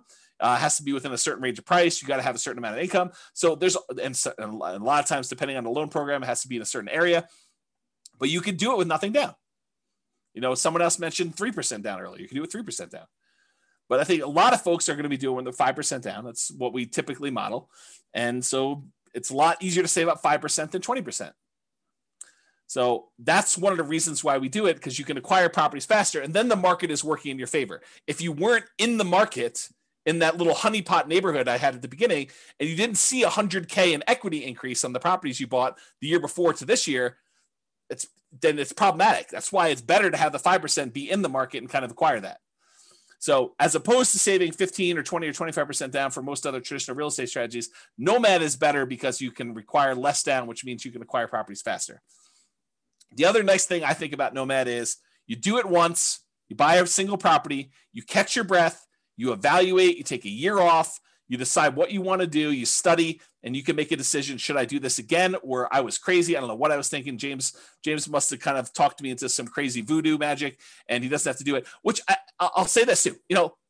I'm in a really interesting position because I have almost zero incentive at this point to not tell you the truth, right? Like you could argue for since 2003, what is that, 18 years, that I was induced, that I was incentivized to sort of like encourage you to buy houses. Because these classes are largely free.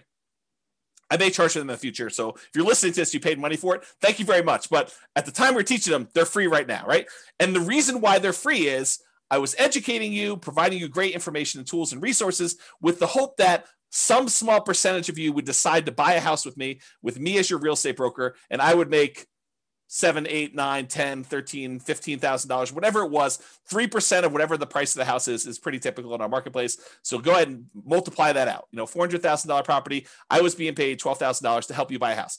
That was incentivizing me to encourage you to buy properties, right?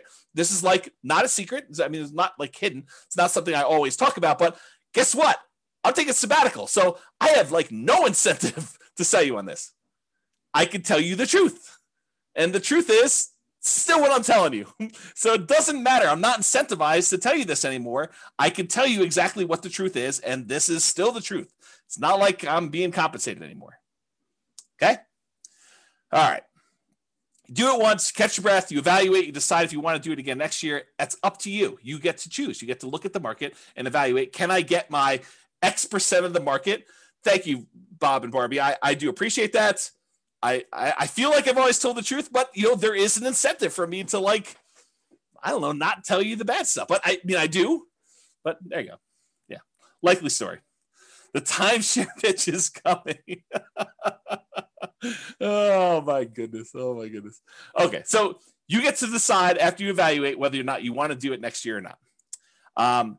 Another reasons why I like Nomad over the other investment strategies is you get better interest rates than non-owner occupant. Just the interest rates are better. There's no due on sale or due on transfer clause issues like if you did creative real estate investing, which you could still do with little down. I mean, it's another little down strategy, but there's other problems with that strategy. And you could typically acquire assets faster if you're saving up down payments when you only have to save 5% than if you have to save 15, 20, 25, which means your acquisition speed is compressed, which means you now have the market working in your favor or against you if the market goes against you. But you typically have the market working in your favor because you have a larger asset base to work from. So there are exceptions to this, but if you have an exceptionally high savings rate or a large asset base to start, then this doesn't apply as much because you're really just deploying assets at that point much faster. Okay. So we've talked about this concept a lot tonight. What's the alternative if you're not going to do Nomad? And I wanted to talk about this concept of learned helplessness because I think it's relevant. It's probably been relevant this whole time, but I thought this class really drug it out of me, whatever the correct verb tense of that is. Cece says, I feel like the biggest barrier to Nomad is the bank refusing to fund after the second one with the justification that you're building out your portfolio. All right. So Cece, for your benefit, any Nomads that are on that have bought more than one property, please tell Cece about your experience. Did the bank tell you or give you any hard time about acquiring the property? I'm not going to prompt you. Please go ahead and tell Cece and she can do this. And Cece, this section on learned helplessness is for you. Okay. So there you go. The whole bunch of people that are talking there. All right. Learned helplessness. This is a quote from Arnold Schwarzenegger. Learned helplessness is the giving up reaction, the quitting response that follows from the belief that whatever you do doesn't matter. I'll even add to it. It's like, it's the fears that prevent you from doing the things that you probably should do. You've learned, you've conditioned yourself to be helpless, to not seek action and do that. Okay. So I don't know if that helped you in ACC, but there's a couple people at least telling you that it's not an issue. Here's another quote from Elon Musk, thinking in probabilities, which is related to this. Outcomes are usually not deterministic, they're probabilistic. So it's not like a linear, you do this, you get this. It's like you do this, you are likely, or there's a chance this will happen, or there's a chance this will happen, there's a chance this will happen, there's a chance this will happen. And here's the results for each one of these different options. And here's what I think the possibility of this happening A is, the possibility of what this happening B is, and the possibility of this happening C is. That's kind of like my kind of expounding on Elon Musk quote there.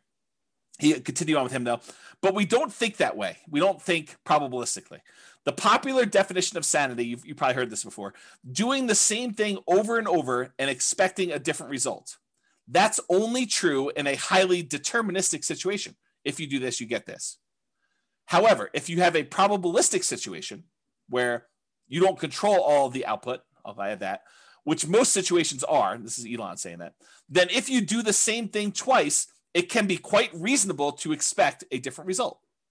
So if you go and you buy properties in the same neighborhood and you buy 4 in a row or 5 in a row, which they've all been able to do, CC, this is for you, loan issue. And there's lots of people saying that they've not had a problem with it. And this is a small sampling. We usually see about 1/10 to 1/20th of the people that listen to stuff actually on live. So if you want to get an idea, and I've not had any problems with it, like never had zero. I've had 0 clients had an issue with it, but maybe there is someone out there who's had an issue with it. So anyway, continuing on, I forget what I was saying here. Something, expecting different results. All right, I don't know what happened. We'll come back to it. All right, so here's some stuff on expected value. Expected value. So we've taught this in other classes, this idea of expected value and making bets where your chances of success are good. They're in your favor. That's positive expected value, positive EV. Expected value is the sum of all the possible values that you could get from this. So in this situation, I could lose all my money. In this situation, I could make $10,000. In this situation, I can make $100,000. In this situation, I could have $1 million or whatever it is. Oh, I know what I was going to say over here. Let me finish this thought and I'll try to go back. So it's a sum of all those results multiplied by the probability of the occurrence of each one of the results. So I have a 10% chance that I could lose all my money. I have a 15% chance that I could make $10,000. I have a 20% chance that I could make $100,000. I have a 40% chance that I could make $500,000, and I have a 10% chance of making $1 million. If you multiply the probability, the percentage chance you have, times that dollar amount, and you add up all of those, that is the overall expected value calculation. It tells you what, if you could have all of these results happen to you in the proportion that the chance of it happening to you would happen, this is what your outcome would be on average. That's what it means. Okay. So going back here. So what I was going to say, CC, before I got distracted is, if you were like one of my clients who bought in this kind of like honeypot neighborhood where they bought a property and then it went up 3%, then it went up 4%, went up whatever it is, I don't think a lot of them were thinking to themselves, hey, listen, by year 4, we're going to see a 25% or 28% increase in any properties that we bought at this point. I don't think any of them had that in their kind of like probability part of that. I think a lot of them thought, hey, listen, I'm going into this. I think there's a good chance we'll see 3%-ish appreciation, maybe a little bit more, maybe a little bit less. There is a chance that the market could go down, but I'm ready to go buy another house and get that one at a discount the next year if I go and do this. But you had to be in the market in order to have that really small chance probability for you to see 100K times however many houses they ended up buying in that neighborhood. So you got to be ready to do all that stuff. Yeah, Royce says, Thinking in Bets, the book, does a good job talking about EV if others haven't read it. Yep, agreed. Okay, so expected value. Continue on here. So positive EV, a positive expected value, where you've taken all of these probabilities and multiplying by your expected results and having that number be positive, even a really big positive number, does not guarantee that you will be successful. It doesn't mean that you won't lose money. It means that if you could go live all these parallel universes, that you would make money, but it doesn't actually mean that you're guaranteed success. You can have a positive expected value. You can do the right thing. You can make the right decisions investing, and you can still lose money. You can get in your car and drive down the road, be on the right side of the road, be doing the speed limit, be wearing your seatbelt, be paying attention, have the radio off, have the telephone off, and you could still get in a car accident and die. Right? You could have positive EV and still do poorly. Right? You can also have negative EV and make money. You can actually have too much to drink. You could be talking on your cell phone. You could be putting your makeup on. You could be eating a cheeseburger. You could be having the music blaring. You could be, snorting a line of cocaine. You could be swerving all over the yellow line on the other side of the road, off the curb, getting like that rumble feeling. You could go into the grass and come back up onto the road and do that. You can make it home safe. And that would have been a negative EV type of situation, but you could survive it. And that's what's hard. You could actually decide to invest in dog money or Bitcoin, and you could make money. When I'm not saying it is, because I don't know, but you could actually look at all the probabilities of you making money with Bitcoin and decide this is not a good EV bet. This is a negative EV bet. Like, I shouldn't do this. But you can invest in it and actually crush it. You can make money with it. And that's what's hard about this. To kind of use my example, you could drive to work and get in an accident and you could die. Most times you go to work, you arrive safely, and you earn wages for that day. It has a positive EV because your probability of being able to get to work safely and earn money at that job is really high. But you could actually have that very small percent chance where someone does something stupid, or you accidentally do something stupid and you end up dying. There's no riskless things you do in life. So regardless of what real estate investing strategy you're doing, consider what the chances are for a variety of outcomes and what the results would be for those outcomes. And I know for someone who's just getting started, this is really hard to do. It's even, I don't know if it's, I would say this, there's a curve. When you don't know what you're doing, when you're brand new, I think it's really hard for you to estimate probabilities. I think when you have a little bit of knowledge, you think that you can predict probabilities really well, right? You start off and you realize, I don't know anything. You come to my classes for 6 months and you think you know everything and you think you can predict everything. And then when you come to classes for 10 years, you realize you cannot predict everything and you really don't know what's going on. And I think that's the weird curve. It's like, and I think you still need to try and say, there's a large part of this that I really don't know. It could be this, could be that. I don't know, maybe. But I think you come for a short period of time, 6 months, a year, whatever it is, and you think, I know everything. I can predict this very accurately. 10% of the time it's going to be this, 20% of the time it's going to be this, 30% of the time it's going to be this, and I'm good. I know all the probabilities. I know exactly how this is going to go down for me. Maybe. I don't think so. I mean, I don't think I could do that, right? So I guess try to, though. I think it's worth the exercise of sitting down and saying, okay, I'm going to do this Nomad thing. What could happen to me? I could lose everything. Sure. I mean, you get hit by a meteorite and you could die, right? I mean, there's low probability chances that you could do that. Figure out what you think the chance of that happening is. Or this could happen to me, it could go up just kind of slow and steady. Or I could see another 28% year, which I think is a really low probability sort of thing, but possible to do it. We could see massive inflation. All these different things could happen. And then look at it and say, does this still make sense probabilistically? Given an infinite number of times to try this, would I be successful doing this? Or what's the alternative? What would I do if I didn't do this? And is that better than my decision to do Nomad or whatever other strategy you're considering? Okay. Your assumptions matter when you do this, right? But historical data suggests property values and rents over any reasonable period of time, they tend to go up. Will they go up next year? No idea. Can they go down next year? Absolutely. Can they go up next year? Absolutely. Can they stay the same next year? Absolutely. But give me enough time, looking back at history, I would be on the betting side of Property values and rents are probably going up. Inflation and other factors, but I think inflation's a major factor in that. Okay. So do that.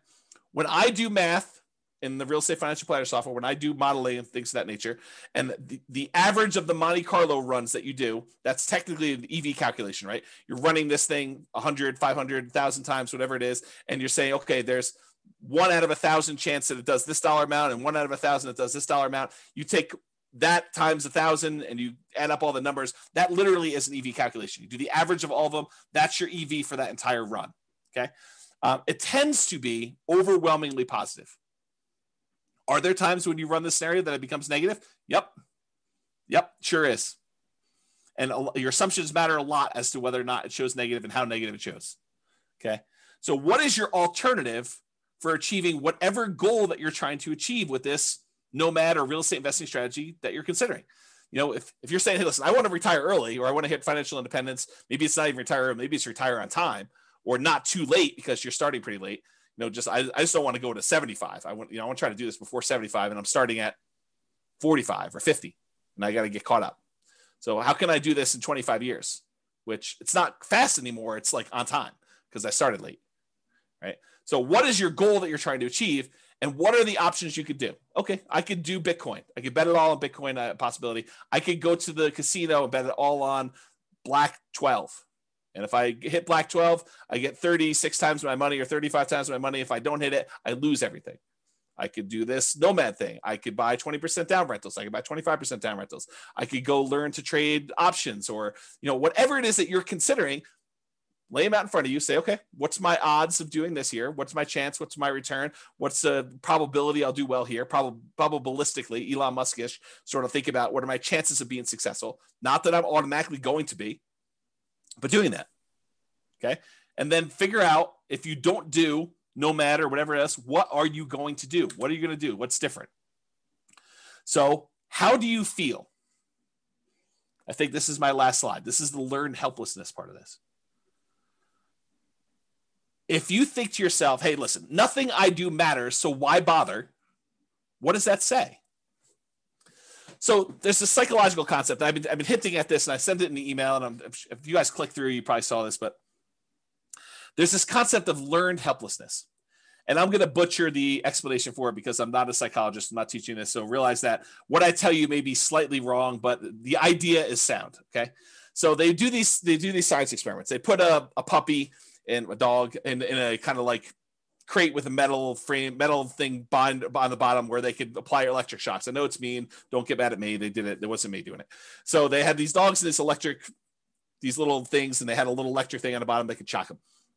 And they would there's a whole bunch of different groups, but basically they showed that the dog would get shocked and there's really nothing the dog could do. It couldn't get out. It couldn't jump up anywhere. And so these dogs eventually came to realize that it was futile for them to do anything.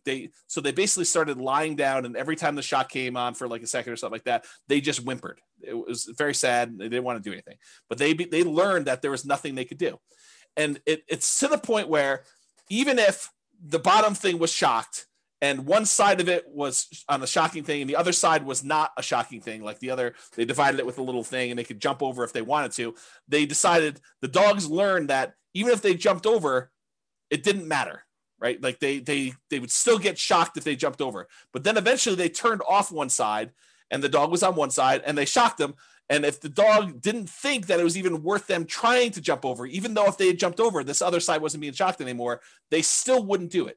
They gave up. They learned to be helpless. They learned that there's nothing I could do. It doesn't matter what I do, so I'm not going to try anything at all.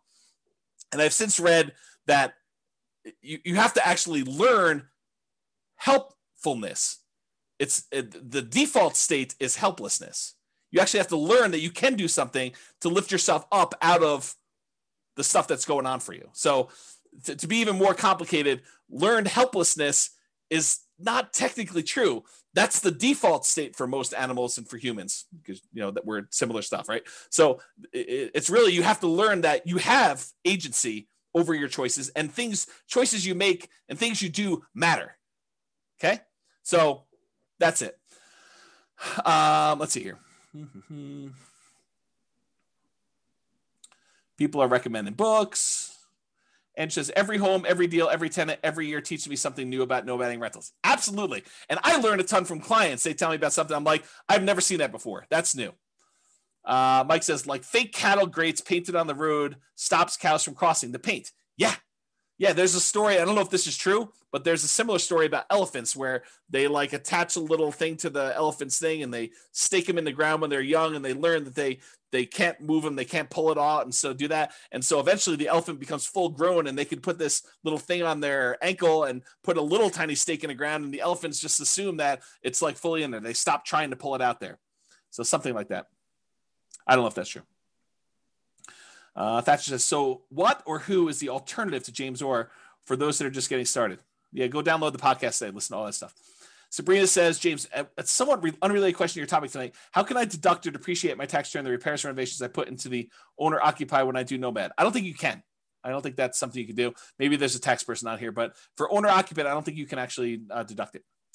Where he says, I think one of the most powerful mindsets is to know you're going to lose money. Make yourself understand that it's a reality and what you can do to minimize it, and then take action anyways. Keep your receipts and add to the value of the property when it becomes a rental. Yeah, so Royce says do that. I didn't think you could. Maybe there's a tax professional on who's willing to share that with you. Otherwise, ask your tax pro. Okay, so continue on with this stuff, right? So how do you feel? Nothing I do matters, so why bother? If you feel that way, that's an issue, right? Like that's going to prevent you from taking action. It's going to prevent you from even trying. So you got to get over that. You got to realize, hey, look, maybe it's a small percentage chance, but if there's a small percentage chance and the reward is big enough, that might still be worth doing. Might I still fail? Absolutely. But what's the alternative? Look at all of your choices and say, I'm going to do something. It may not be a 100% guaranteed result, but I'm going to take action in the one that is most likely to be successful for me. And maybe you choose to do a higher probability with a lower reward because you believe, maybe incorrectly, maybe correctly, it depends on you, but maybe you believe that that is better for you to have a higher probability of getting a little bit at least than to go for it and to do a lower probability of success, but a much bigger outcome. And you get to decide whatever that looks like for you. If you feel, hey, look, I tried that already, it didn't work. Yes, we all fail at things. I mean, if you listen to the class, I don't remember when I did it. It was earlier this year. I talked about like the 20 stupidest things I ever did or what I wish I knew before I invested in, like before I started investing in real estate. And I was pretty open about like, I've had some significant setbacks and failure. Okay. So I fail. I mean, I make bad investments. I don't always make money on stuff. Sometimes I do things and they don't work.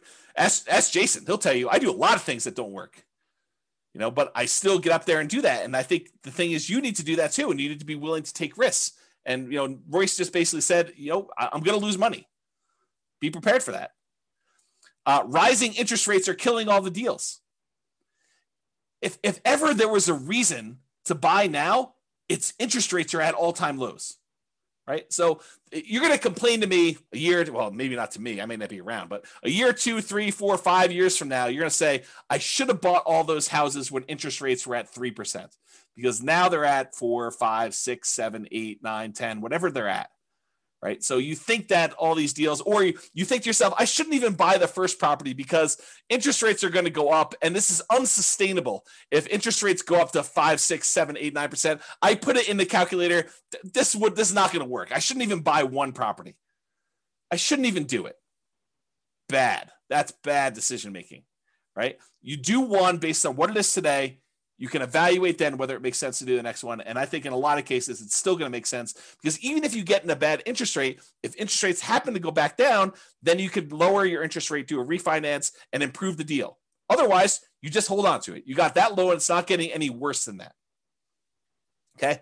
Home prices are too high to make my plan work. I think that's largely what spurred on this class is these home prices have gone up like crazy in that particular market.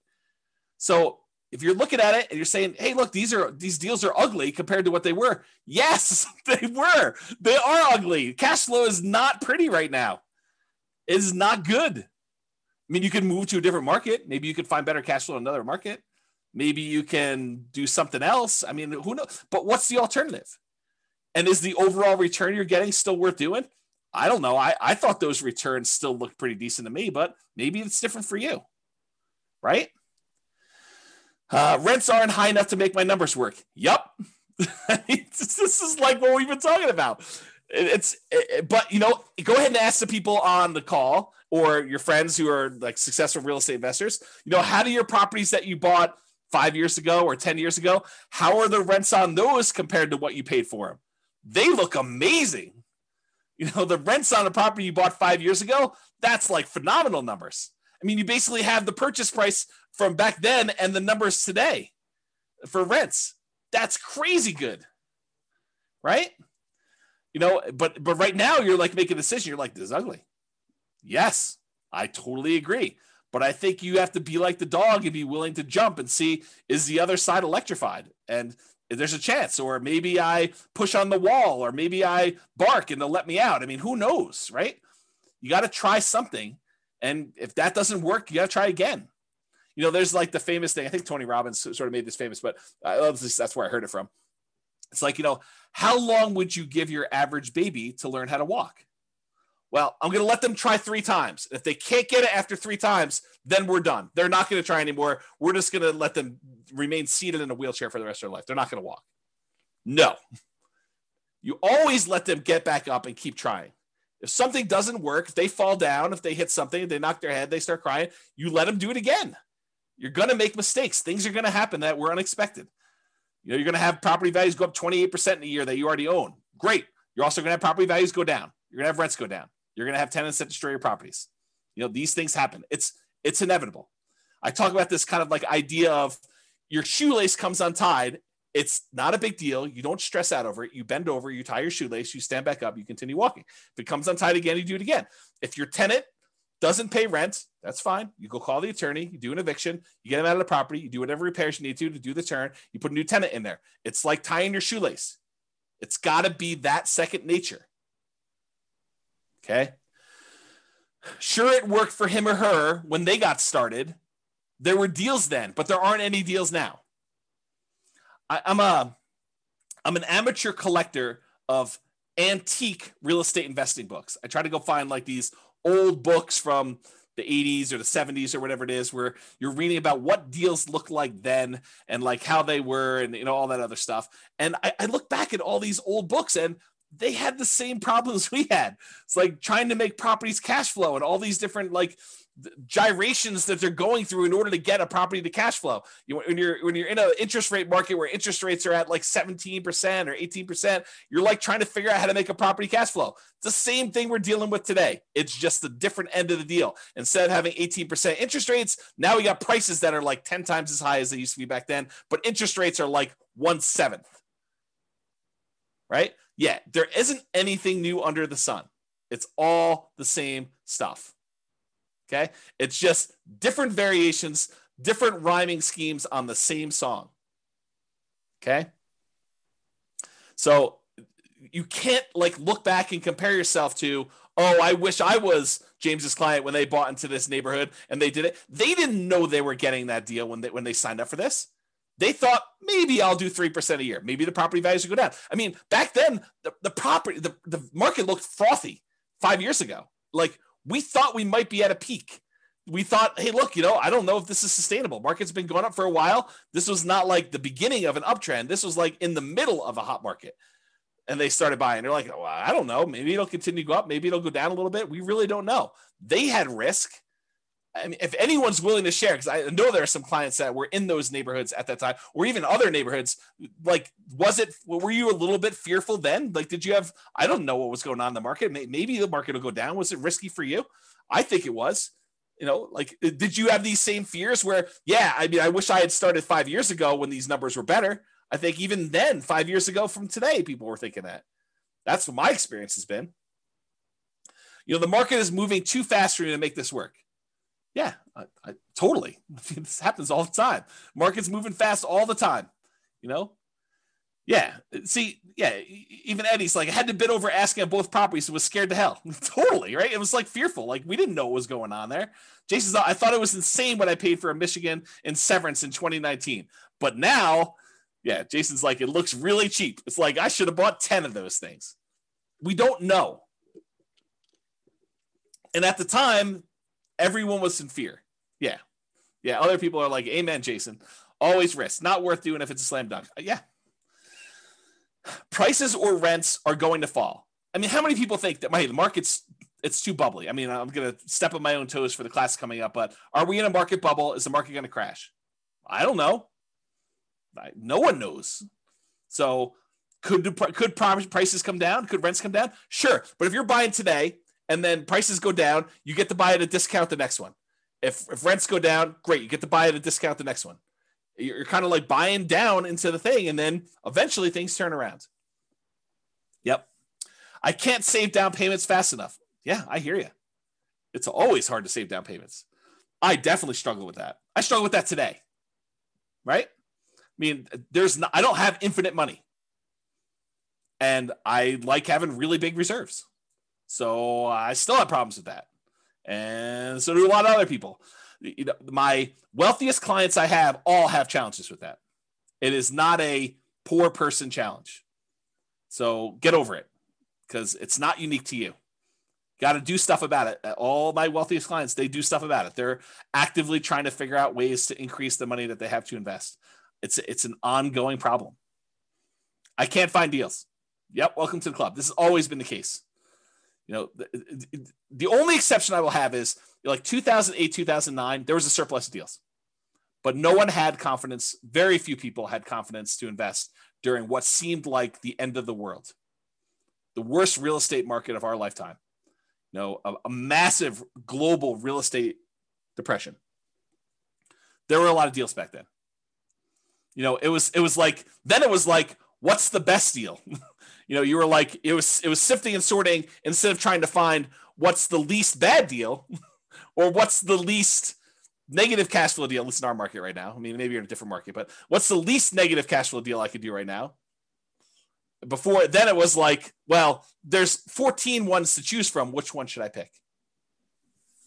Yeah. Okay. All right. So that's all I got. I think you got to take action. You got to do something. And, you know, you got to realize, you got to recognize and name in yourself, am I displaying symptoms of learned helplessness? Am I not taking action and doing something? And it doesn't have to be Nomad, doesn't have to be 20% down rentals. Do whatever makes sense for you. I don't care. I mean, I'm basically done. I got one foot out the door, right? So that's what I will say to you. Do something, figure out what makes sense for you, and try something. Take action. You know, have agency over yourself and your decisions and your actions, and make movements towards something. And even if you're wrong, you can correct. It's easier to correct when you're in motion than to correct when you're sitting in fear and not doing anything. That is all I have. And so goes the third to last class, or the three final classes. We're down to two.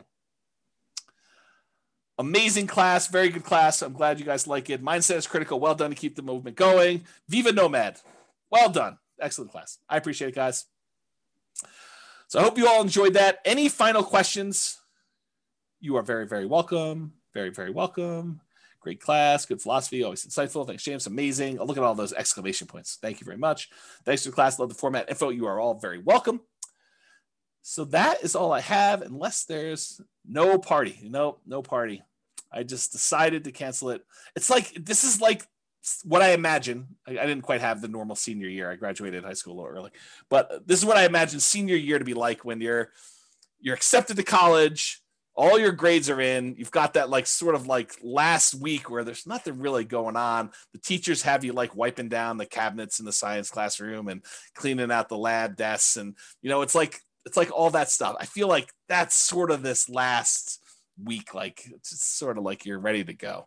And the weather is not helping. It's like triggering all those nostalgic sort of summer break sort of thing. So I think I'm sure sort of no ice cream. I might have ice cream tonight. I got ice cream downstairs, but probably not. So I want to sign your yearbook. Oh, that's pretty funny. I don't think I bought any yearbooks. I probably signed some other people's yearbooks. It'd be interesting to see what I wrote to some of these people in their yearbooks. I don't remember any of that, but yeah. We'll have to see. Oh, you guys are all begging for the final class. I don't know. We'll have to see. We'll have to see how it goes. Right now, there's no class. I decided to cancel it in a fit of just, yeah, I'm done. But we'll see. Love to see me and celebrate. Oh, man. You do know that I'm an introvert, right? Like, I struggle with that. Like, I don't know, getting out in public and stuff like that. Is this the end of your website, Real Estate Financial Planner? Probably not, Donna. There's a probably better than 50% chance that I spin off Real Estate Financial Planner, the software, as a paid business. Because my guess, I don't know this for sure. There's a 10% chance I'm like, done. Everything's done. Close everything down. Never do anything else again. But my guess is that, especially since I've been doing this stuff for so long, and I tend to think about work. I tend to think about business. I tend to read a lot of business books. Like all of my like fun stuff seems to be business related. The chance of me going from 100 miles an hour to 0 seems unlikely. It's possible it could. I don't know. I'll know a lot more after taking 3 months off. But my guess is that I probably will spin off the Real Estate Financial Planner business as like a separate little entity. It's my guess. We'll see. We could do it at our house. Oh, Bob and Barbie just volunteered their house. Oh, that's pretty interesting. Maybe painting landscapes. I did do a painting. Steve, I did like a Bob Ross class. I have a little thing. I'll have to show it to you guys sometime. It's like a snowscape. You are welcome, Carlos. Thank you a lot, James. Thank you a million for all your help and support. I've been learning a lot from you. You're very welcome. Very welcome. Brittany says, just download all podcasts. Wish I found this a long time ago. Yep. Good stuff, right? Ray says, we'll call it Beers with Barbie. I'm in. Oh, that's pretty awesome. Nick, just stay on a teacher schedule. Take your summer off. There's a possibility. There's definitely a possibility. The challenge, Nick, is this, right? Like the monetization for teaching the classes is actually brokerage. And it's hard to be like part-time brokerage. It's tricky. Because if you need something and you're like, oh, but I'm buying in January this year. And I'm like, oh, I'm taking January off this year. That's hard for you. It's tricky to do that. So I don't know. The goal is you take the tech startup journey. Jason, I don't want to give up ownership. I don't know. Maybe I'm too stingy. You and I will have to talk about this on the cruise. Yep. Thank you, Well Better, for having your great effort. I appreciate that. Book recommendations. You can read the book I wrote for my son. It's that'll probably come down soon. You should go download that. I'll type in the address. And then also probably The Millionaire Real Estate Investor is probably another good book. But here's the book I wrote for my son. You can go download this for free. That's probably a good starter book. I would probably do 2 of those. Barcy, I can't tell you how much we've learned from you. I appreciate that. That's very nice. Very kind. All right. Well, because I'm getting mushy with all the love fest, I think I might go. 3K Nomad book is worth reading. Yeah, the 3K Nomad book is probably worth reading if you're planning on doing lease options or you want to get a better nuanced understanding of Nomad stuff. That's probably worth doing too. I don't know if that's available on the podcast or on the website. There is a 2-hour version of it taught. There's several of it, but there's one on the podcast. You just go listen to that. I'd go download the podcast episodes like right away. I don't know if it's on Amazon, Jason. I really don't. But you all should go download the podcast episodes because they are probably coming down. So please do go download those, enjoy those while you can. There's like 100 of the 300 classes or whatever it is that are there.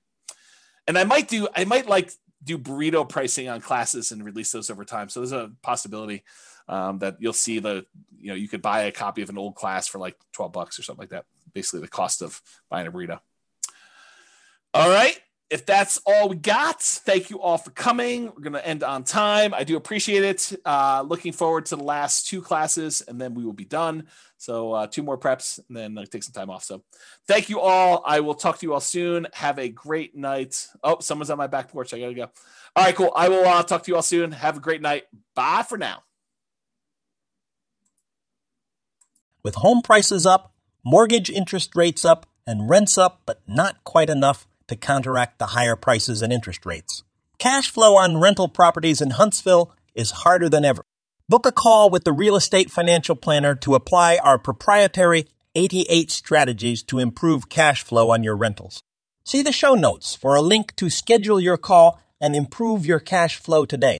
If you're a real estate agent, lender, or professional in Huntsville that wants to help our real estate investor listeners, consider reaching out to learn about collaboration opportunities with this podcast. We'd love to add more value to our listeners by having you assist our investors buy, sell, and finance their real estate investments. See the show notes to schedule a call to discuss collaboration opportunities.